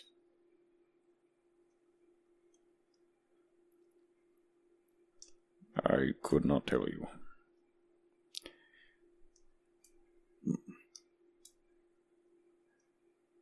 Or, I was going to ask if all the Threadless were down here, but Talila is still up in Stormhaven, so... Last you saw her, admittedly, that was... Yeah, that was a while ago. Almost 2 weeks ago. Yeah. There's so many bones down here. So many bones. Think of George.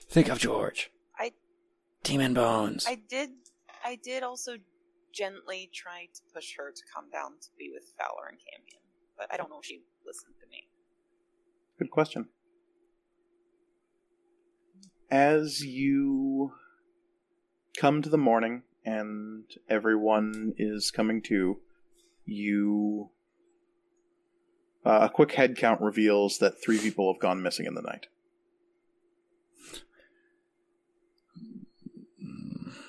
People who were on watch at the outskirts just vanished.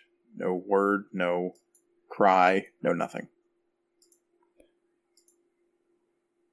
There is a grim set to the faces of people who begin to learn this truth come the morning, and you are beginning to realize that this was perhaps expected.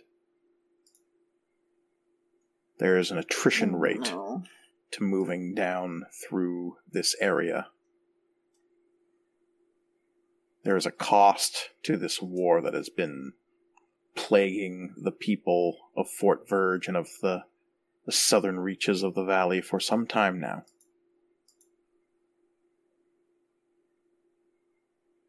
It's those grim looks that greet you as you awaken.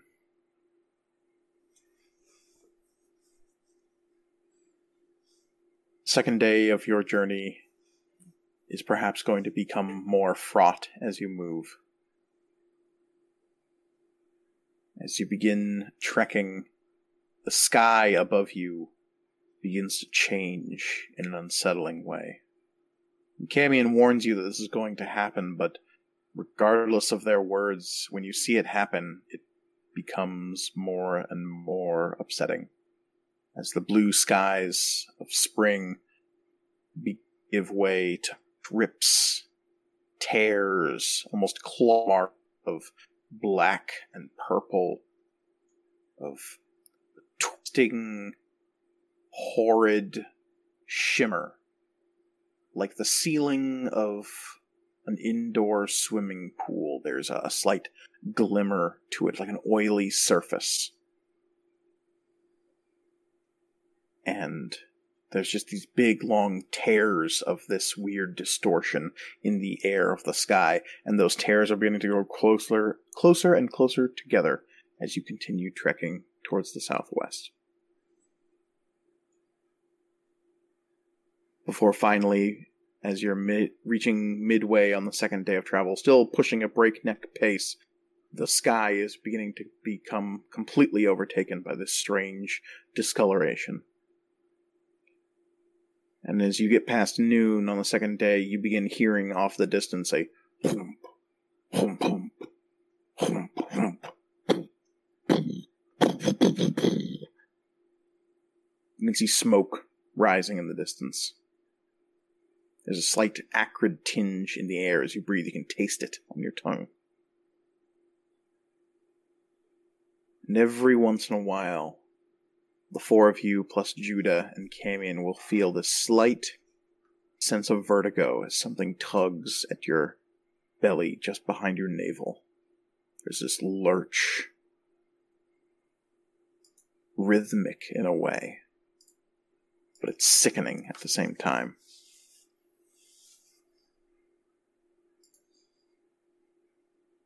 And as you're moving at this pace, I need everyone to give me perception checks at disadvantage. Yep. Cool. Oh, bitch. Oh. Damn that disadvantage. Yeah. My first roll is a 20. Yeah, same. It's okay. My perception. What's a botch get me? Oh no. A 1. That's it. I'm just checking. Yeah, you Your think too eyes hard. Fall out of your head. Not again. Put those back. What do we got? Much like the Edge Mason's 22, roll falls on his sword. 22 for Sid. 5. Minus 10 is 12. Got a 1. And Grell got a 1. Sid, at about 2 in the afternoon, you would know that it is about right now, as you hesitantly check your pocket watch as you begin to lose track of the sun, that the old mage would be conducting her ritual that safeguards the valley. And it is exactly as the second hand on the clock strikes the 14-hour mark that you all feel a lurching pull. And you see from a low, sludgy pool off to the right of the road something huge break the surface, exploding up out of at what you thought was a slim pool of water, erupting out like a geyser, and something huge and tentacular wrapping itself into the sky like some kind of writhing canonical tree.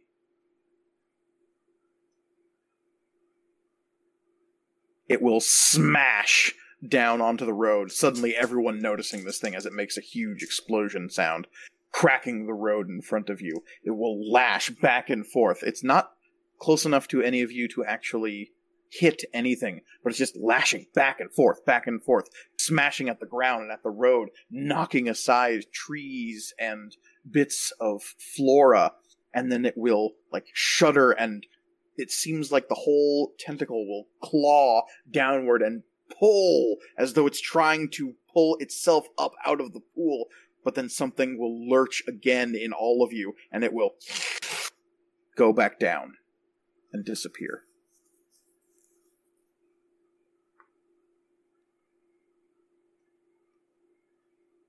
Everyone in the That is caravan not good. stops Yeah. and looks.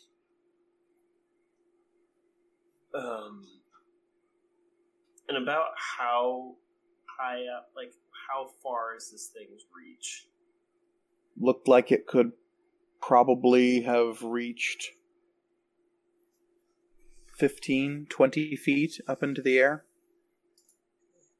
But like I said, after that lurching sensation fades, it is seemingly pulled back through this pool of water.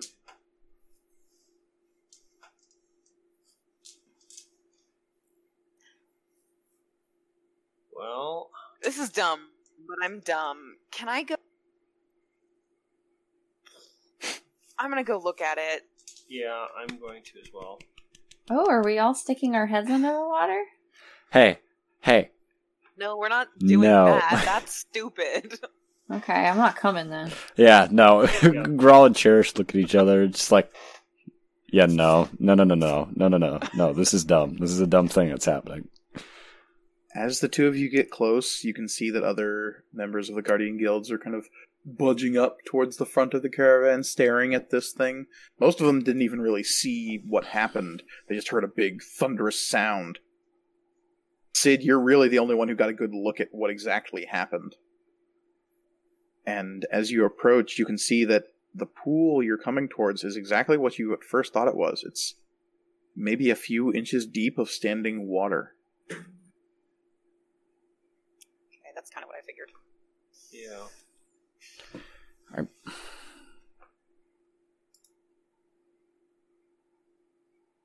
Is there like a stone I can like drop in it? Yeah, you picked up a piece of broken paving stone from the road, and it just bloops. About 2 inches down, hits the bottom. Muddy silt. What do you think? I don't know, but I mean, we are dealing with tearing in the material plane. It's mostly just strange that it seems to. I mean, it retreated or something when we felt that whatever it is. I think we try and get the caravan to go around. It looked like it had around a 15-foot range or reach. We try and have them go around it as well as possible. I'm willing to stand like in sentry as the caravan passes, just in case it pops out again. I mean, yeah, that might be a good idea, but it seems like it's gone, and she'll kind of like kick her foot through that same. Yeah, and there's a little bit of viscous sludge on the top of the water that you kick aside, but the water sloshes and settles back down as water would. Yeah, we do that. We hurry the caravan along and kind of direct them around, A, around the water pool, and B, it seems like there's a lot of damage to the road. Will we have to go off-road for this? Or... There's not so much damage that you couldn't, like, roll a cart through it. Mm-hmm. It's not as though this was pavement or anything. Right.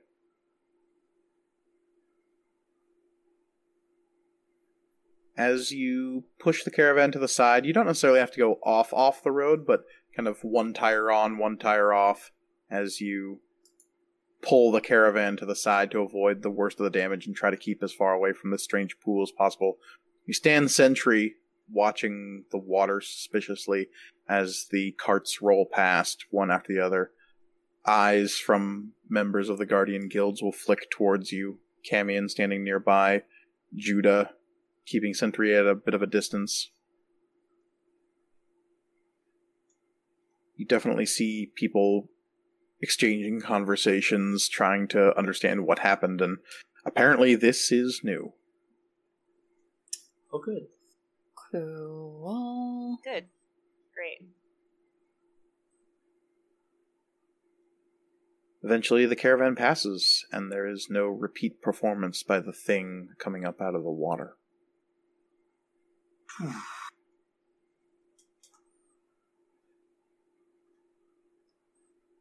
Pressing on through the day, there is a low buzzing sound that occurs in the later afternoon, and flying overhead, wheeling past the caravan, there is a momentary terror that grips the four of you as you see a skeletal white creature with shattering dragonfly wings, a long serrated tail, and terrible carapace-like flesh fly overhead.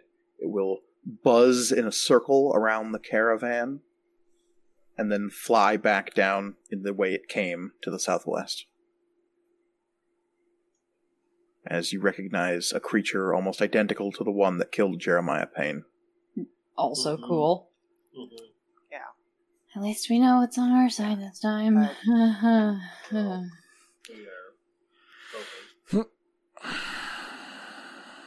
Tirza will spit on the ground.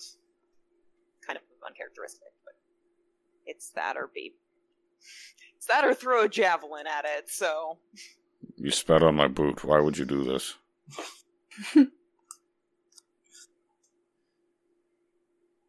She just kind of kicks Carrie forward.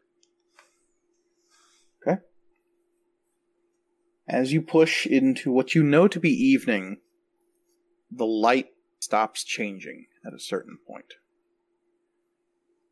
Just that weird, viscous purples and blacks above you. That oily sheen in the sky that ripples weirdly, that shimmers as though it's reflecting a light that isn't there.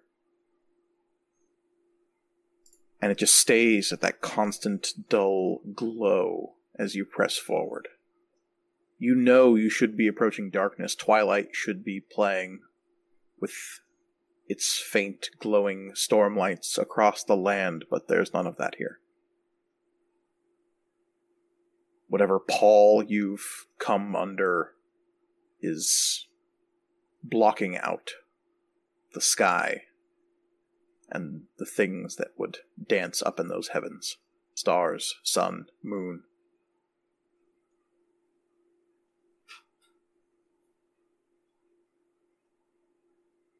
Eventually, somebody has to call a halt to the caravan. No one has any lead as to when to just stop, other than sheer exhaustion. But you'd see Camion checking a pocket watch similar to your own, Sid, before going to talk to the caravan master to call a halt. In a similar fashion to the night before, you round the wagons, pulling in maybe even a little tighter than you did before. Those missing faces from yesterday present on the minds of those around you. Before anyone's watches can even begin, it gets towards the 20th hour of the day. Another notch on your pocket watch, Sid. You feel the second hand almost vibrating through that watch. And you know that another ritual is about to begin. The old mage once again safeguarding the valley from the powers of the outer storm as they would otherwise flood past the storm wall. And it's just as that hour begins to tick that there's another lurch that the six of you feel. And I need everyone to give me perception checks.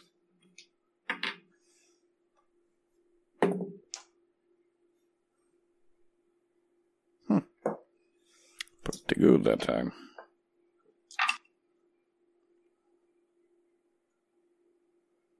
What do we got? 23. 24. Nice.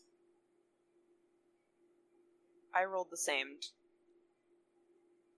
Which is 12. 12. Sorry, I said it. I must have cut out. 16. Okay. Grawl and Sid, you are immediately put on edge when this lurching begins. Casting around wildly, you see it, you feel it before anyone else does. Off, a little ways away from the road, you see a standing pool of water, and all too nearby in the road, another pool. Off in the distance, a small pond that has become a lot larger due to the flooding. And very, very close by, in the ditch off to the side of the road, is a standing pool. And all at the same time, you see those massive, writhing tendrils exploding up.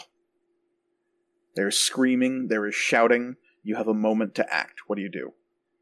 And how close are they to us? One of them is right next to the front block of carts. One of them is just behind the rear block of carts. The other two are in the distance. Is there anyone who looks like they're about to get whacked by this thing? There are a couple of people that are in close proximity to the one that is on the side of the road, and you don't know about the ones in the rear. I guess I run to try and, knock people out of the way, shouting. I'm just trying to get people. I'd rather me be there as opposed to somebody else, I guess. Okay. Give me an athletics check.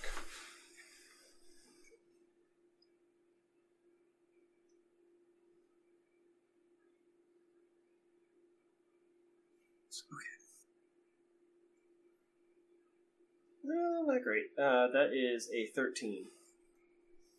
You rush forward and try to shove people out of the way, but this thing comes thundering down with a terrifying speed. No random flailing this time. It is seeking, coursing, grasping in a writhing, coiling fashion. Grawl, what are you doing? If it's going to come down and try and grab at people, I am going to attempt to cut anything that tries to come down and grab individuals. Okay. Give me an attack roll. Okay.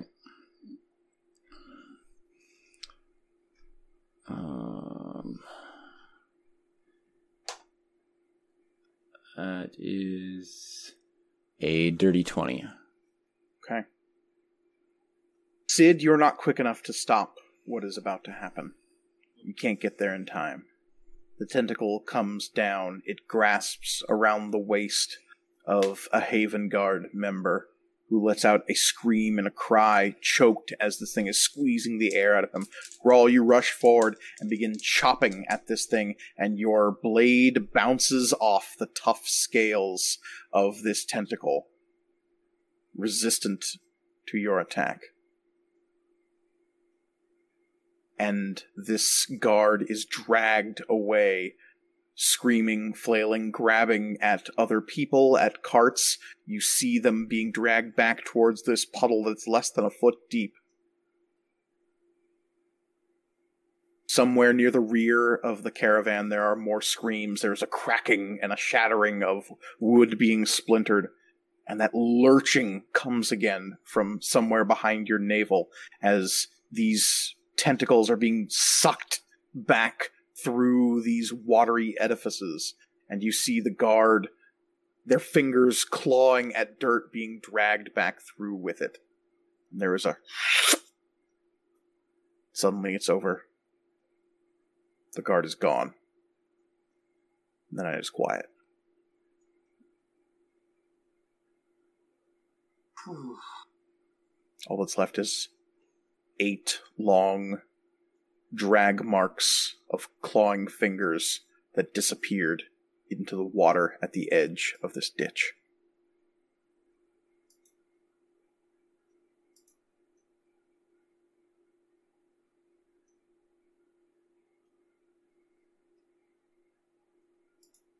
I guess we circle up. I don't know there's no way we can avoid this water. It seems to be just coming out of any surface water, so I guess we just circle up like normal. I know that it hasn't been pointed out necessarily by any of the pocket watch holders or Little Miss Keenmind over here, but is it possible to put together the association of the times with it happening? I don't understand why you keep calling me Little Miss Keenmind. I don't even have it. It doesn't make any sense, Tirza. Give me an investigation roll. Can I use advantage? You absolutely can. Okay. I'd like to do that.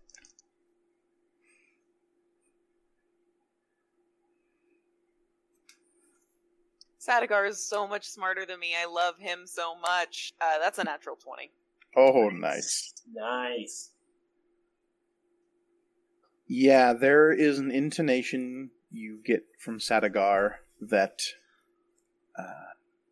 you get this sense of the cloak winding around like the hands of a clock, and that's when it just suddenly clicks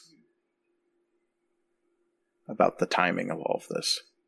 And thinking back, you think about the attack, the strange thing that happened yesterday. It happened at 2 p.m. I will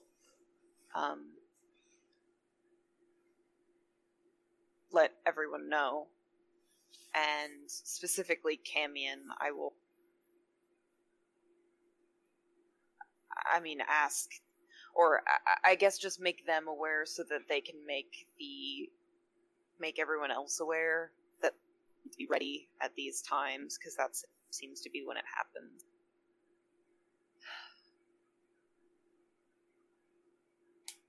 And also, maybe I have an idea, but I can't test it until next time it happens. The next time will be at 6 a.m. the following morning. Yep. So we should be ready to go, ready for an attack at 6 a.m. Camion would nod at that, but then bite their lower lip as you're having this low discussion and say,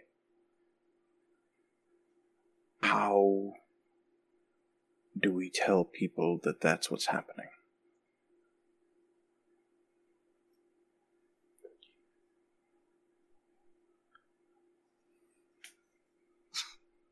I don't know, it's your weird mentor doing it. I don't say that obviously, but there has to be some, we can't. I could make up some bullshit about patterns. I think there is a Maybe. pattern. It's right, but happening at the same time. But I can just make up some bullshit about calculating and when I think the next one's gonna happen, so we should be prepared for it, even though we know for a fact.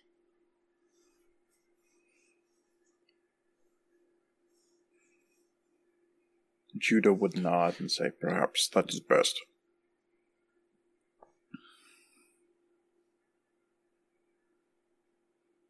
Camion, you should tell her, though.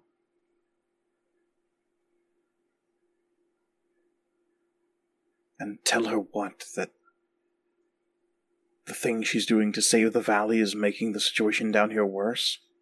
Well, not in as many words, but I think she should Well, I only know. have 25. Well, okay.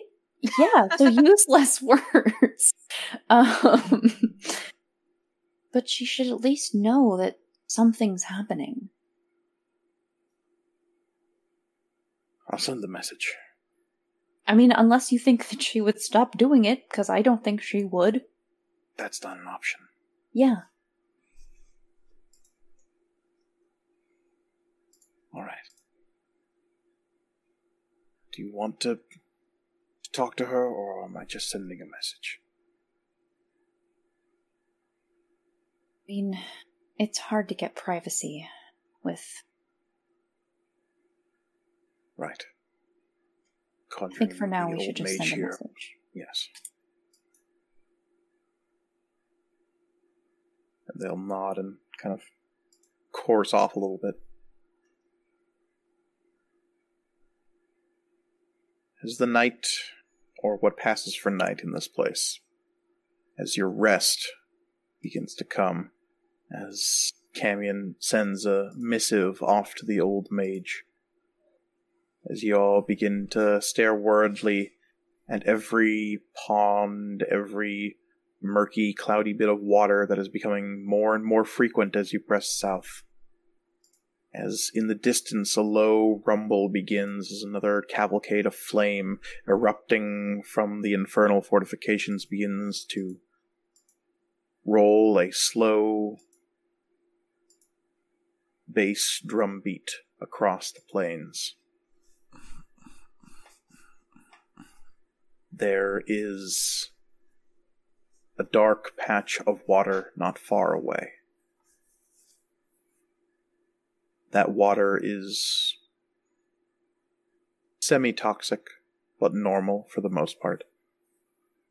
Some flooding from farther south has caused the groundwater here to swell and bulge. But that water is dark underneath that weird oil-slick sky. Not too long ago, a writhing tentacle erupted from that dark patch of water, and even now eyes from the caravan glance at it with suspicion and fear, glancing at the panicked finger marks that lead into that shallow pool.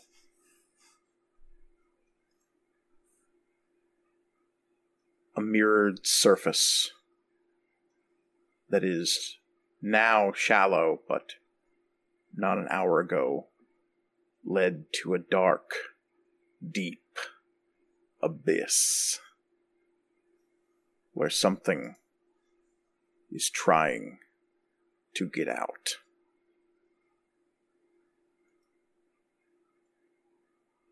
So I think that's where we're going to end tonight's episode of Material Components. Because as always, you can find us on Twitter at MatcomRPG. That's spelled MatComRPG. We also have an email address, which is materialcomponentsrpg@gmail.com. I always love hearing from all of our listeners. Yep. Ooh. You can find me on Twitter at Elliot C. Lewis. I had a clever thing I was gonna say earlier, but I just plumb forgot, so just come and like all my art and retweet it and tell me I'm doing a good job. Hey, you're doing a good job. Elliot, you're doing a good job. Yeah. Thank you. You can find me on Twitter at CryOutOlivia. Yeah. Let's talk about the Abyss, baby. Come hang out. And if you want to find me on Twitter and Instagram, you can find me at TheReadamus. Yeah, and I know I messed up. I didn't spell check my work. I know. You don't have to tell me. It's okay. I know. Mm-hmm. And instead of finding me on social media, not really there, you can instead rate and review our podcast on whatever platform you're listening to it on. We really, really appreciate it when you guys do. It's always really nice to hear from our listeners. And reviewing our podcast helps us out too. So please do that. And when you do, You can include the name of an NPC in the subject line of the review, and we will include that NPC in the campaign. It does not matter how stupid the name is or how great the name is. It's all going in. That is a guarantee. Look, we had an ooze last game that was named Goo Boy, and that was just me flipping off the dome. So And I'm Yeah. I mean, And like, our most favorite character is named fucking Jeffathy. So Yeah. that's straight from my brain. That's gold. Okay, you can have that one for free. I mean, okay. Before we go, I do want to say like one quick thing. We really do appreciate people stopping and writing a review. It helps us out the most.